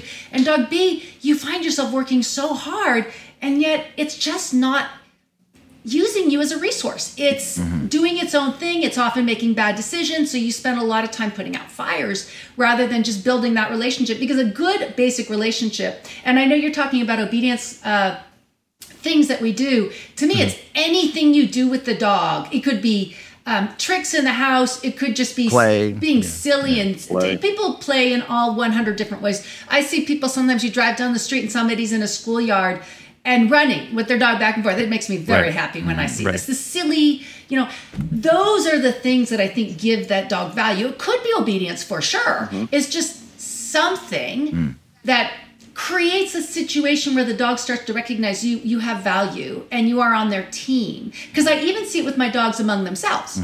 I'll notice that you'll have a certain number of dogs in a space and something happens and the younger ones will look to one of the other dogs to see, how do we feel about this situation? So they clearly want that. They clearly want to have feedback and a community behind them. And, looking back like, hey, are we coming this way? Right? We're not doing that. And I think we can build that and develop that. And that is training and time with the dog. And I'm all about dogs doing doggy, exploring, sniffing things. I love those things. But those do not really develop that relationship type based thing. And what's very cool is that if you get that basic relationship type thing in place, then when you do take your dog out to do what I say is doggy things, your doggy does doggy things and then checks in with you without any training, without any asking. It becomes very simple. Or my dog the other day was running. He's way away from me, 100 yards. He sees another dog and he just stops and he looks at me. What are we doing right now? And I said, we're going to just go this way a little ways. And that is, I think, a huge value of training. Plus, helping people see how amazing their dogs are, because dogs are amazing. So when people train their dogs and teach them things, however you want to do that, whatever you want to do, I think it makes us see our dogs differently. There's way more in here than you thought was in here. So, wow, that's amazing. That's a really fascinating point, actually, because I notice one big one big misunderstanding people have is people tend to think that dogs are way less intelligent than they are. I think it goes. I think I think it goes both ways. I think we think dogs are dumb and smart at the same time. So that's why the average dog owner is so happy about the paw thing. Giving paw, and then I feel like and then we forget that dogs could be like people's eyes. and can save lives I and think like do all these the other whole thing things. is like intellect is one thing. The capability to learn new things is insane in a dog. And to want to Yeah, do it's it. the emotion versus behavior split. Right, exactly. So they attribute emotions to the dog, which are out of control. Yeah. Right, And right. then they de-emphasize behavior, whereas it's the reverse. Yeah. Their Right. emotional capacity is about a 2.5-year-old, not so great, pretty impulsive, but their capacity to learn behaviors and work their butts off is unbelievable. Yeah. And their capacity to want to do it with us, with Yes. another species, is unparalleled. There's no other Right. creature on Earth that tries as hard to figure us out and to work with us as dogs. There's nothing. Like, it's remarkable. No matter what. That's why so many different methodologies can get you there, right? Yeah, because they're willing There to are not interpret that many everything different that we're trying. methodologies if you're dealing with training tigers, right? Yeah. Like, you're staying in some fairly narrow things. But dogs, because they, for whatever reason, their social systems fit ours, and we've selected them for now hundreds of years to be companions with us, that they try exceedingly hard to figure us out. Yeah. But back to what Denise was talking about in terms of training, I've come to have these really kind of elaborate conversations about walking with your dog these days, because so many people walk their dog as their primary interaction with the dog. People are working, they come home, they take their dog out for a walk, they walk around the neighborhoods and things like that. And we're having all these battles with reactivity and things like that, right?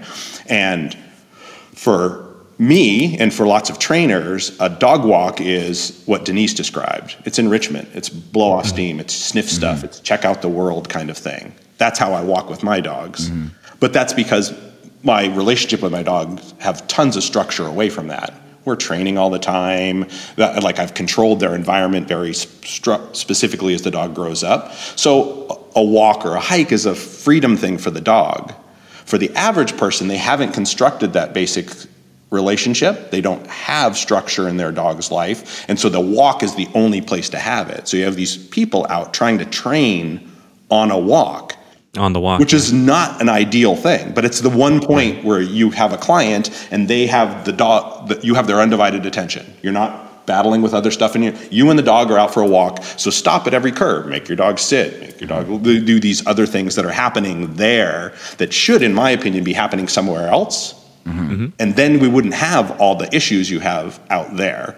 But people putting dogs out there before they should, like when they don't have that relationship and the dog starts to focus externally and they're trying to reel it back in, and the behavioral problems all start there. Yeah, I always make an analogy. My 14-month-old, oh, sorry, go ahead. My young dog has never been for a neighborhood walk. I'm trying to remember the last time I went for a walk in a neighborhood.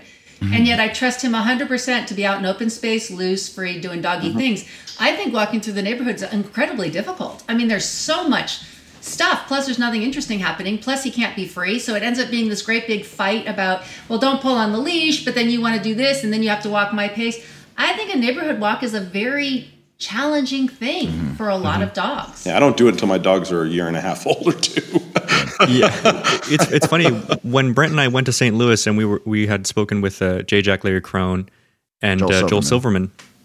I think it was J-Jack who really he has a funny like way of adding life to words, and he made it make sense just how crazy when you really think about it. Like, a dog is supposed to go out and just understand, for some reason they just are supposed to know already why they have to be attached to this piece of rope that's like a few feet long, and they can't do the things that they want to do. And we think it's weird when the dog doesn't get it. Yeah. It is kind of fascinating when you look at it like that. Oh yeah.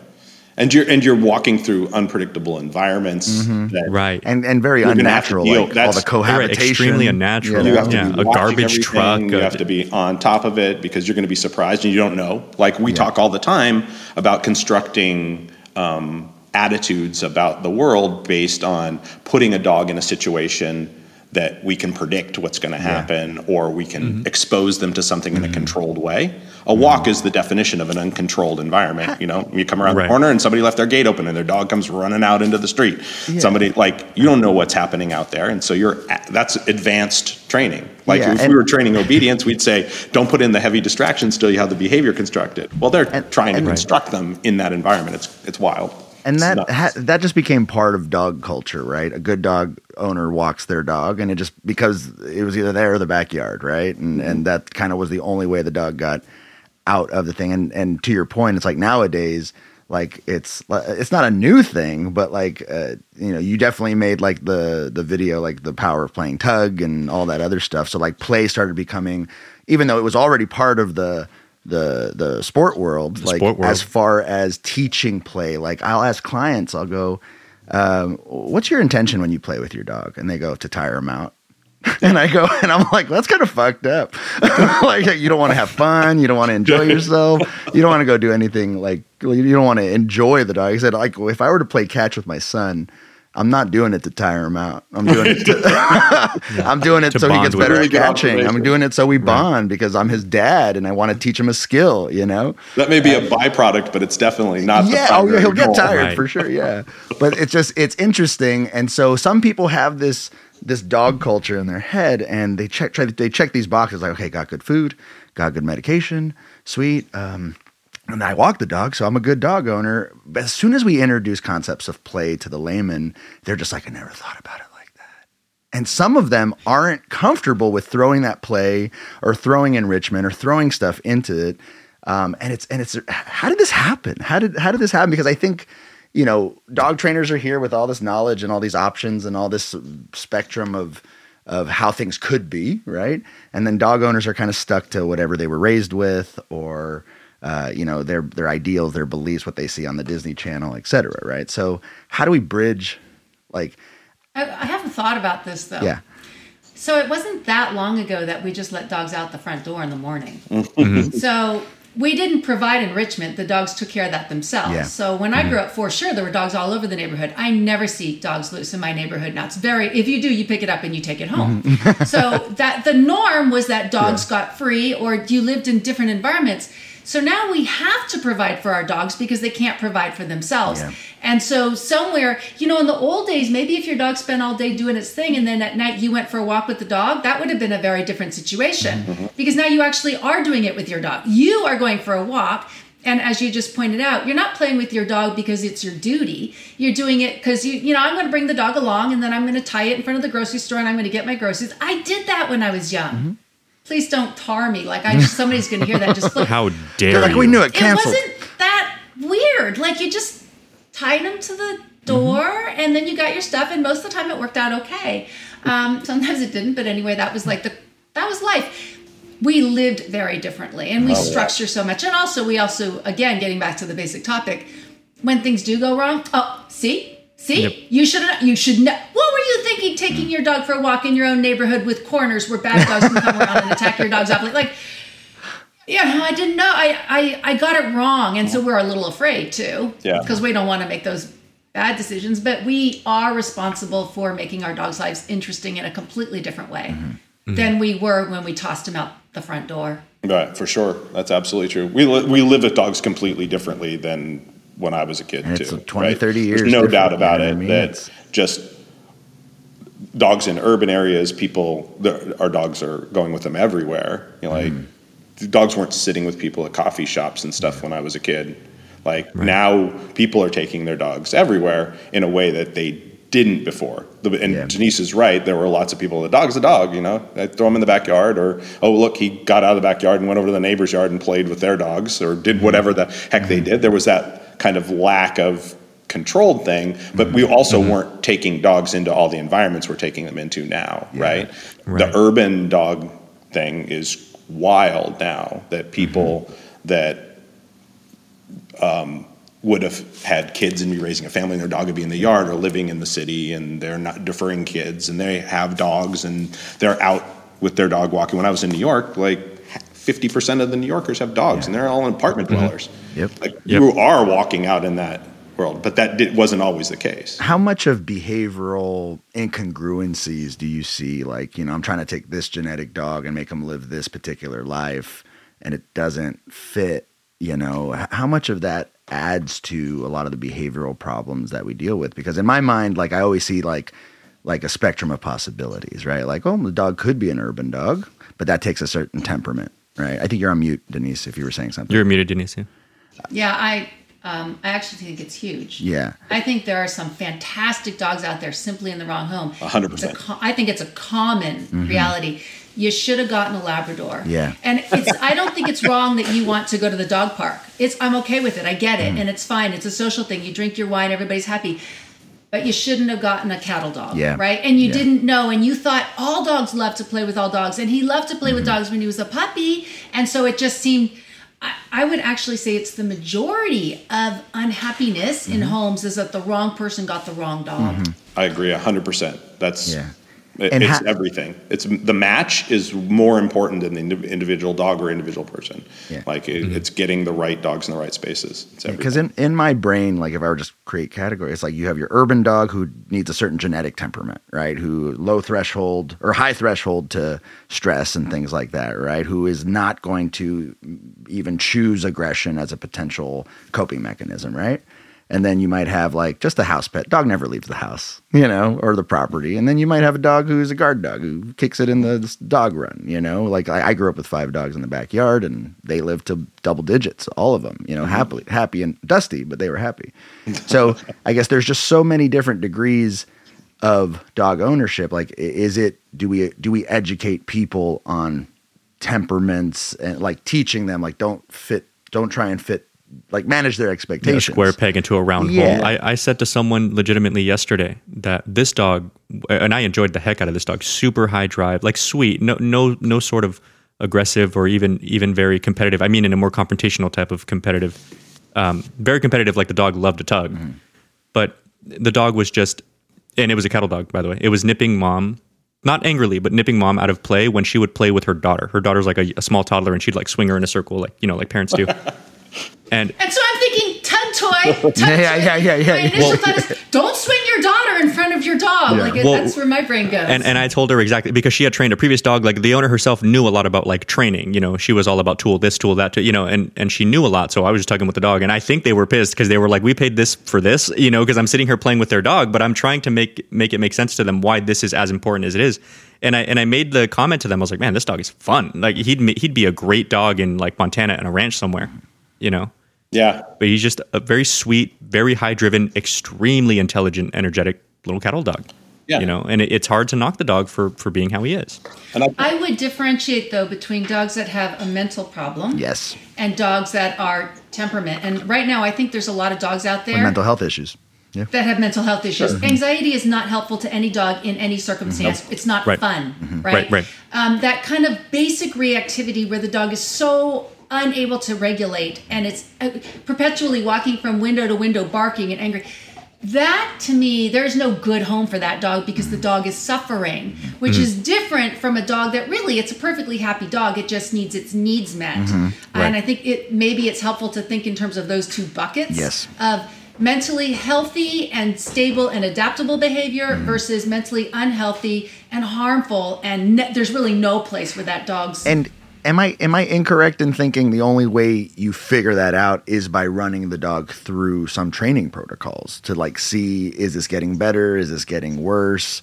I think so. You know what I mean? Because that's the big thing is, as all dog trainers listening to this, it's like it's hard to assess until we've tried our best to develop fundamental skills, and then we can reassess and be like, oh, it's going to work. Well, and a baseline, an observable baseline. It's like any other scientific, experimentation. It's like, well, we have to do this and see if the outcome is the same or different. Because the big fear is like being that novice dog trainer who goes, actually, I listened to that Dog Trainers podcast, and Denise said, Fenzi said, low threshold for aggression, and this 10-week-old puppy has, you know what I mean? Like that's our biggest fear as people coming up with this. So like, if I run the dog through development, if I allow the dog to mature, if I have the ability, and then we assess, okay, this dog's a little off, or this dog is, I think, what's.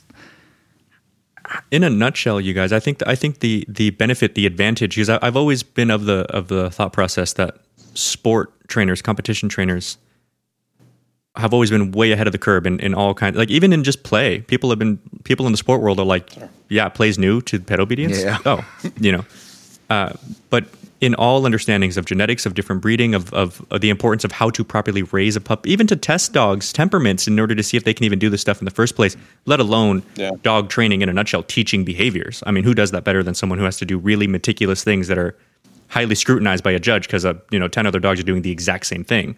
So I think with that in mind, that, in my opinion, is what pet dog trainers rather don't necessarily have, is one sort of unified set of expectations. Now the problem is, I don't say that too literally. I don't want people to think if your dog can sit and lay down, basically pass like an AKC good citizen test, then it's automatically a safe or smart dog to hold on to.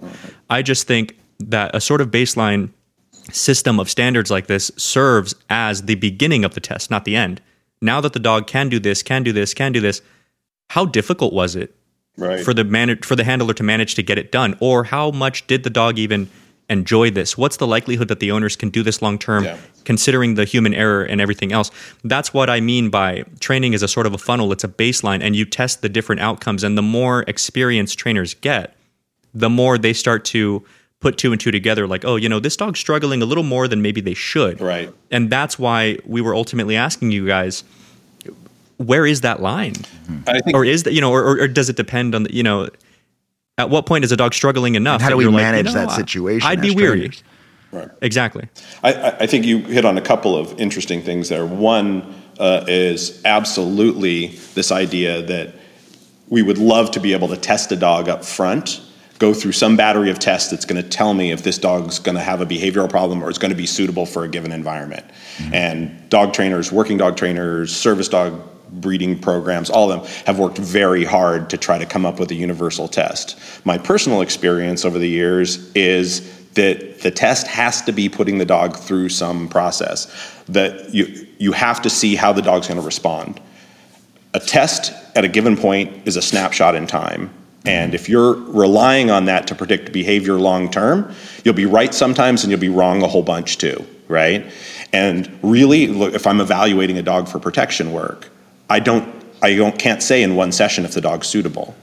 You have to put the dog through the process a little bit, and dogs that looked unsuitable switch gears and really progress rapidly and beautifully. Dogs that looked really good sort of plateau and don't get any better or even drop off in some fashion.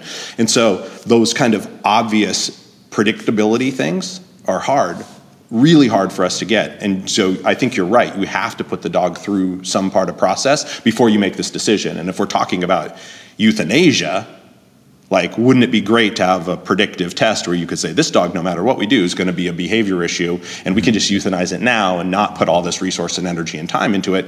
It's not possible. Like, you have to put them through until you run up it. And where the cutting line is the gray place that we've all been talking about. Yeah. It's the whole situation. It's not just the dog. It's the whole situation. Yeah. And especially with a puppy. Oh, yeah. Because I tell people my order of selection is pedigree, parents, puppy. Mm-hmm. So if I can only know one thing, you give me a whole litter, you can pick anything you want, but you're not going to know anything about it. You're not going to know breed versus only the pedigree, only the parents. I put the most weight on the pedigree, and then I look at the parents, and then I would rather take any random puppy from a litter where I have that information than pick any puppy when I don't have information, because I just find... even an 8-week-old Maltese puppy will play tug. That doesn't mean it's going to grow up to be a protection dog, right? So I just put a lot of weight that way. I've met some Malteses that try to protect the shit out of the house. Well, but in terms of, these unknowns, which makes things so much more complicated. There are certain things that would have been huge red flags in my own breeding program if I saw them at 8 weeks, just because I kind of knew what my dogs were like. And there were also puppies that I knew they would be fine, even though they showed behaviors that an outsider would have been concerned. Maybe fearful, a little slow to warm up, a little unsure about new people. Maybe they failed their temperament test miserably because they don't like strangers. Mm-hmm. If your dog doesn't like strangers and you do a temperament test that has a stranger come in, you actually don't see how the dog would be with a grounded source. Mm-hmm. But if the owner does the temperament test, you actually would see how the dog performs when it's comfortable with a person. And that's important information for me. Yep. So when I did temperament tests, I did them myself, and then I did a stranger test separately because I felt I got better information. Yeah. But when you're talking about some random 8-week-old puppy from the shelter, but then the other issue is how much time does a person involve itself? And, putting a dog down after 6 months or a year of hard work and training and putting your heart in it is crappy. And, Oh, yeah. you know, I don't know how long you go. Yeah. And I think that was something that I dealt with just recently last month.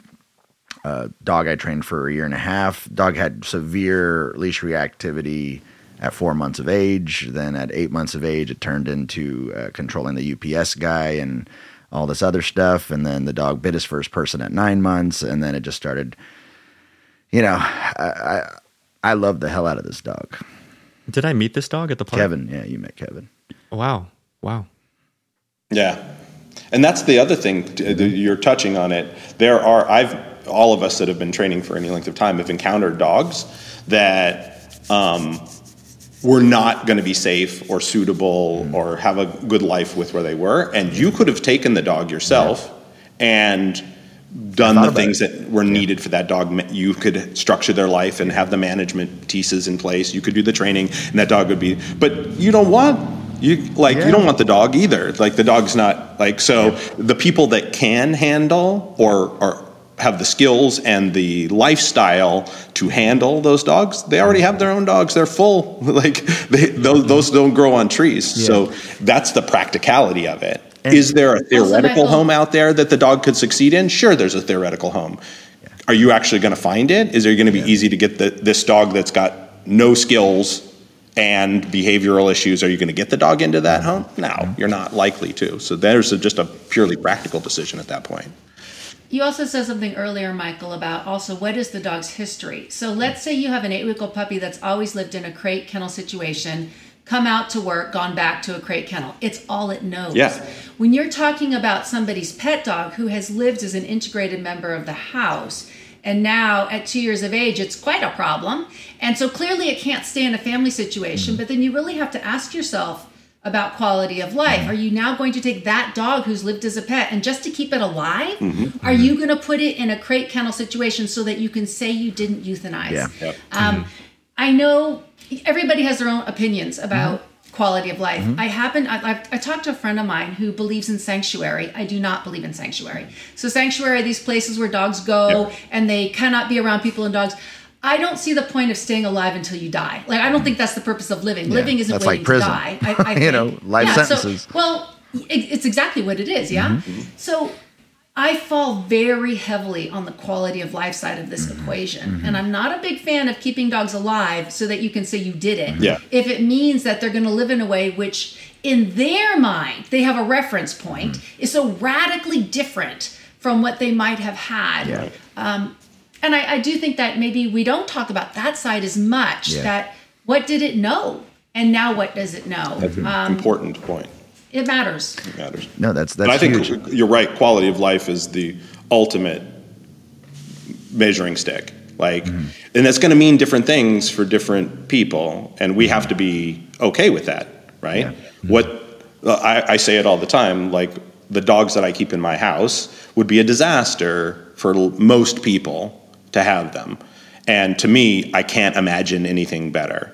And there are things that my dogs do that I find charming that somebody else would find totally annoying and destructive to their life, right? And that doesn't bother me at all. And so everybody's going to have that to some degree. And so what's the background you're holding it against? And this is the point where we were talking before about not putting your idea of what a perfect relationship on a dog and person is on them, projecting that, our judgment on that stuff.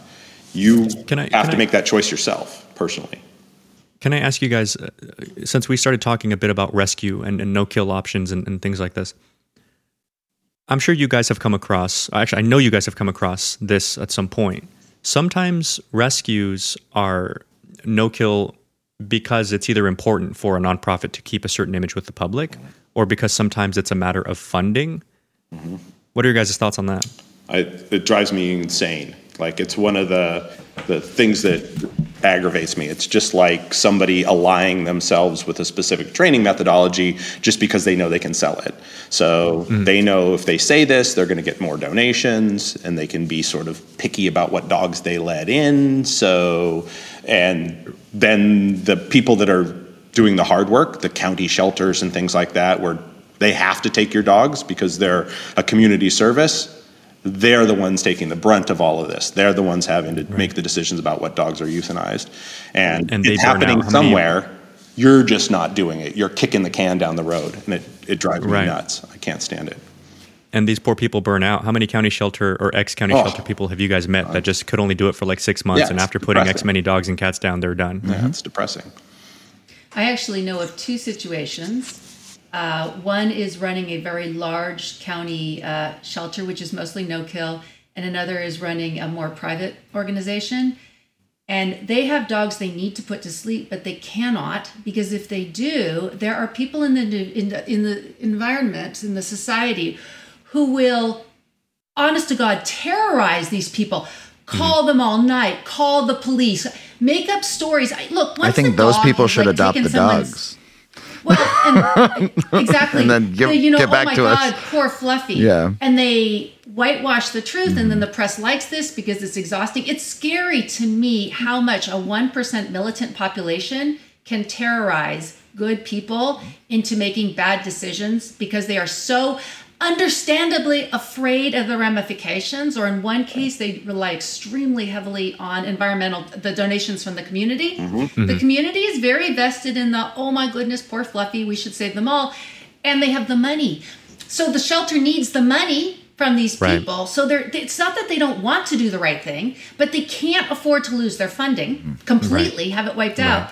And in the other case that I'm thinking of, it's actually because the militants will literally terrorize them and totally twist everything out of proportion. It's to me, it's a tragedy. It is.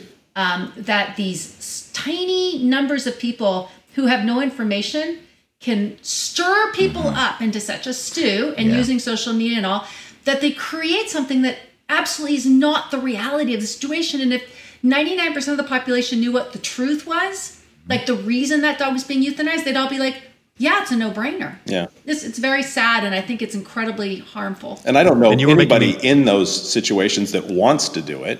That's the other thing. Right.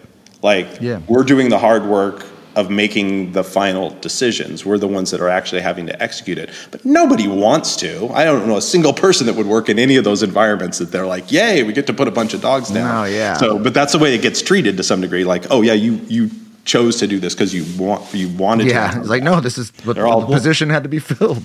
Yeah. Well, and it's fascinating to see people build their boogeymen around it. Like everybody's heard of the like balance trainer who's extremely, like, I'm not talking like acceptable training, normal, methodology. We're talking about people who, like you talked about in the beginning, the dog lives in a crate, lives in just an inhumane system.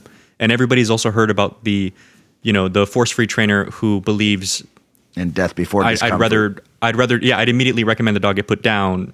Like everybody's heard of both of those things, right? Yeah.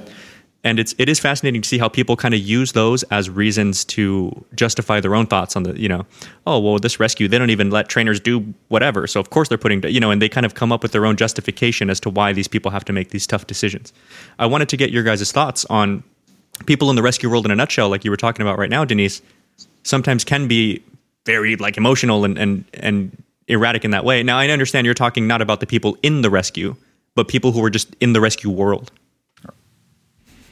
I think it's a mess. I don't even know where to start with that conversation. There is so much people's personal traumas and their lives that gets brought into this picture. And my God, they would have put me to sleep as a child if I had been this.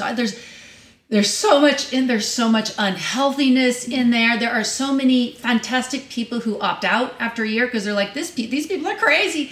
And it's not that rescue's bad, and there are so many good things that come from it, but I actually avoid the entire thing because I get so overwhelmed by the amount of emotional responsiveness to everything. And if I say I like red, I'm not saying I don't like blue. And yet there is a lot of that in those communities. So I actually avoid, that's my solution, is just to pretend like it doesn't exist. And I'm sure that's not the healthiest thing. And I will certainly talk about it. But I get overwhelmed by the largeness of the problem and the number of directions where it falls apart. Yeah, I agree completely. And it's you can sympathize with the spark that starts the whole thing, that gets somebody thinking that way. It's the same, like whether it's PETA or animal rights stuff and things like that. I'm sensitive to the whatever it is in society and our way of being that sparks people's desire to step in and do that stuff. Like I don't like to kill anything. Like I move black widows around my house. I don't kill shit. Yeah, relocate snakes. And I think the natural world's incredible, and every living creature in it has value, down to the bacteria and everything else about it, and they're interconnected. And so when we see bad things happening to dogs and dogs that have bad things and environmental issues in the same way, I understand the impulse to do something about that or feel like you are, but it's always a radically oversimplified solution, so much so that it's detrimental. It's so oversimplified, it's so black and white that it actually is harm causing, because you can't acknowledge the complexity. This is a whole level of complexity, and you have to take each individual case on its face, and you have to be willing to say that there's a point at which this dog needs to be put down, or that's a bridge too far. But it's the black and white oversimplification of everything, and we were dealing with it. The other thing is, in every aspect. A dog in rescue doesn't yet have a home, and I think this is incredibly important to internalize. Until someone loves that dog and wants to commit, you are in a completely different place. That's absolutely true. From a dog who is looking for a home, because now you are subjecting that dog to somebody else. So you better be sure that person wants what you are subjecting them to. And that requires honesty at a level that's a little bit missing in some of the placement, oh, by the way, he's bitten 18 people, right? It's as an afterthought after the dog's been in the home a week. So honesty has to be front and center. And I think we always need to remember that dogs without homes should not be given the same degree of consideration for strictly pragmatic reasons as dogs inside of a home where they have an advocate who is committed 100% to making it better. Absolutely agreed. Would you say a lot of these policies, not policy, again, it's more of a mindset, right? So, we hear the cliche, like, I like dogs more than people, right? Especially in the animal industry and the vet industry and any animal industry, right? But there's kind of, I wrote these notes down, and it said, the love of dogs overrides the love for people, the love for self. Right. And that's how people will end up putting themselves in a situation where they're going to suffer for extended periods of time, or they're going to allow other people to suffer. And it always brings me back to your quote, Denise, where you're like, these people have community has rights, you have rights, your dog has rights. And it's a balancing act. It's a balancing act. And it's hard for people who are in it to change their mindset. You know what I mean? And one thing I've learned is I've learned to love people significantly more through my career. Like, you go from being like, I was this insecure 18-year-old dog trainer who was just like, fuck everybody, you guys don't understand, I'm here to save dogs. And then you're like, but I love human beings. and I love families, and I love children, and I love or maybe these people just aren't as careless as I thought they were. Yeah. Not only do I love people, I prioritize people over dogs. And so I'm just going to put that right out there and say it. I value human beings over dogs. We do not euthanize old people, even though I think we've all probably had some experiences now in life where we wonder because we see horrible things. Well, I'm telling you, you deal with a seriously demented person and you start thinking about how we let dogs go peacefully. No, I lost 3 of my grandparents this year to dementia. So I get it. Exactly. And you know about suffering. And I do prioritize people over dogs. And if I was in a place where decisions were being made, I would probably be clear about that in that situation. Yeah, I think you have to come down. I feel about dogs and people the same. I love them individually, and I dislike them collectively. I can get on board with that. Yeah. As soon as you try taking the whole into consideration, suddenly there's all kinds of complexity and difficulties, and human beings are awful collectively, and generally speaking, trying really hard and varying degrees of lovely on an individual basis if you really take the time to do it. And dogs are very similar, right? That's the kind of thing that, like, the average person, they say, oh, I love dogs. Like, I so love dogs. They want to pet every dog they see. Mm-hmm. But the people that are really into dogs, they don't do that. Yeah, like, you're not interested. I'm not interested in touching your dog if I don't know your dog in that sense. If the dog and I have a dialogue and develop an individual relationship, then absolutely. Yep. But that just blanket kind of way of being there, and I think it's important that that's why the relationship in the home, to Denise's point about a dog that's in a home, in a relationship, is a different question than this abstract dog out here that we don't have that relationship with, because that changes everything, right? It changes how we perceive it. It changes the commitment to the process. It changes the value of that creature to some degree. Yeah. Maybe it shouldn't, but it does, right? So you guys brought up right in the beginning, which I think is great, and I want to maybe see if we can close on this question. You brought up being an idealistic but also pragmatic, right? And another way that I would interpret it would be being hopeful, like having hope, but at the same time being realistic, right? And you know, I can agree that all four of us here on this podcast, we're not negative Nancy's. Like we're not pessimistic people. We want the best. We want to how do we spread hope? How do we teach trainers to stay hopeful, stay working hard, stay on tasks, just keep improving every day, but at the same time to stay anchored into reality and not get caught up in the bullshit? I think it's a dog training to me is it's 100% process driven. Mm-hmm.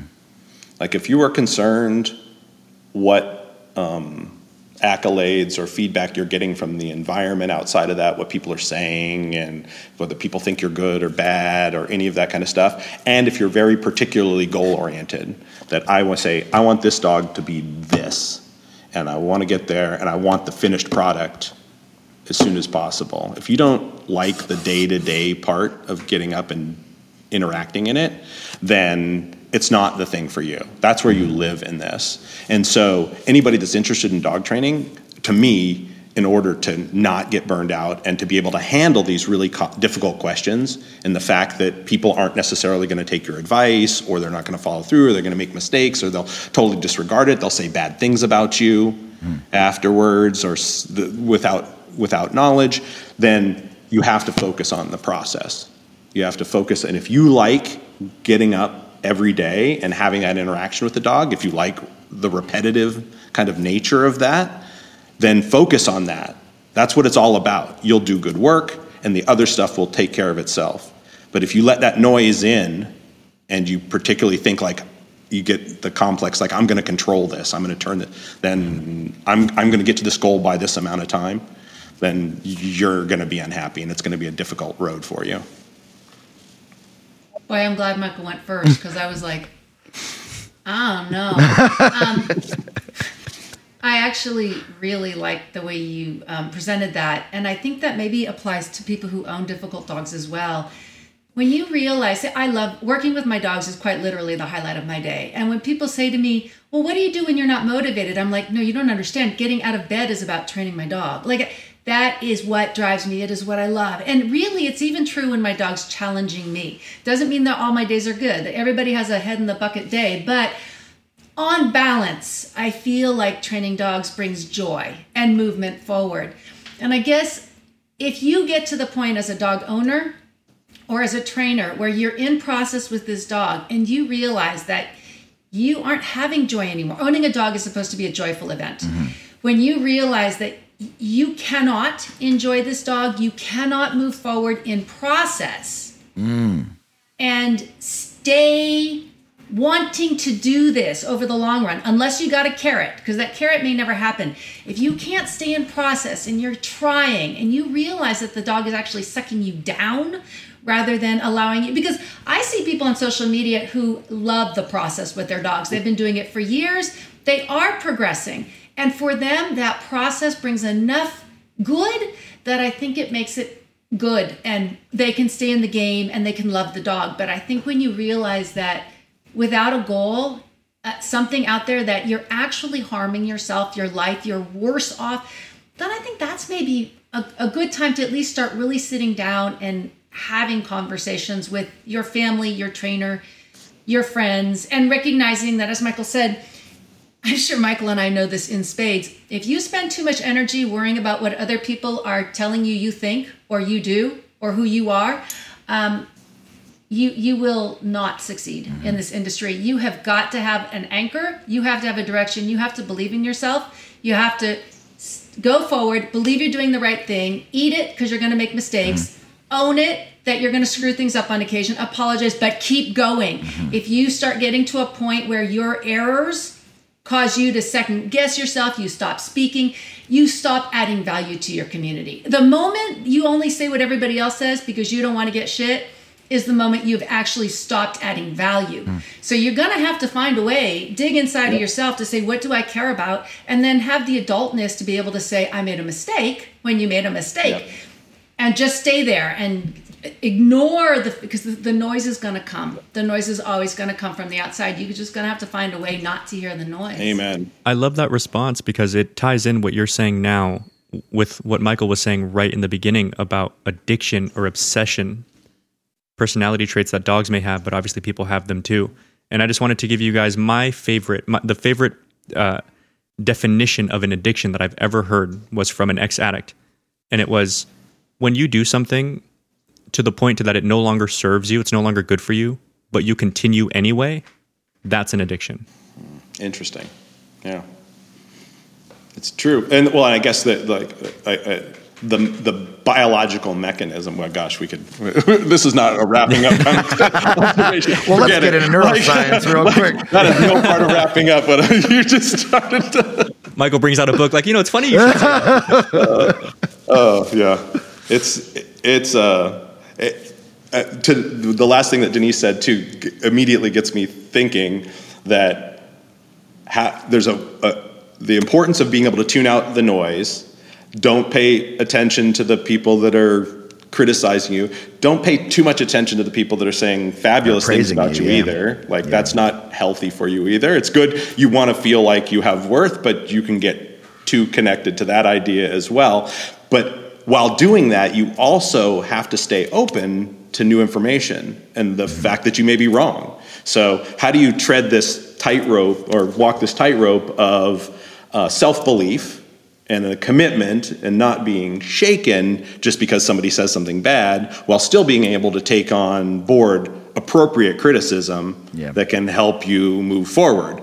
And I'm not saying I have an answer to this, but that you're asking for a lot of conflicting things. That don't listen to these people, but there's going to be somebody out there that has an important criticism of what you're doing, and you have to be able to take that on board, and you have to be able to sort that one out from the nonsense, the people, the haters or whatever you want to call it, the people that are just there to make a comment, or they're projecting. They don't know anything about what you're talking about, and it's a hard thing to do. I think that would be like your community, like who you surround yourself with. Your community is essential. Who you surround yourself with. Are you surrounding yourself with negative? I don't want to turn this into a self-help podcast. Well, people whose opinions you respect. Exactly, those, and then make that one matter to you. Yeah, we are so privileged as hosts of this podcast to even know people like you guys, and so to be able to sit here and have conversations with you guys, bounce ideas, off of you, and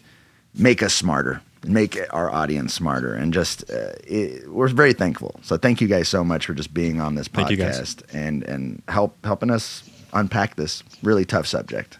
We hope this was helpful for a lot of people. Cool. So appreciate being here. Thank you all. Thank you so much. Actually, if you guys are going to do that thing where you guys have wine, maybe invite us to one of them. We'd love to drive about.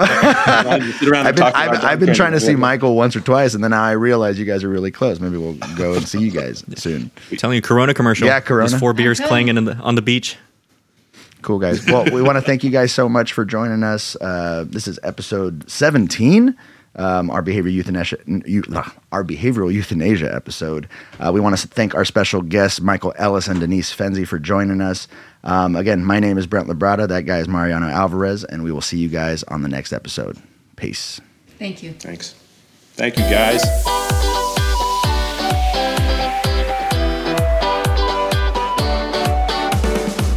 Thank you for listening to the Dog Trainers Podcast, a podcast created by dog trainers, for dog trainers, or anyone who's ever fallen in love with man's best friend. We really hope that you enjoyed this episode and can't wait to be back with you guys. Be sure to follow us at Dog Trainers Podcast on TikTok, Instagram, and YouTube. And don't forget to punch the hell out of that subscribe button and leave us a review. Remember, guys, this is your podcast. You're the best listeners in the world, and we'll see you next time.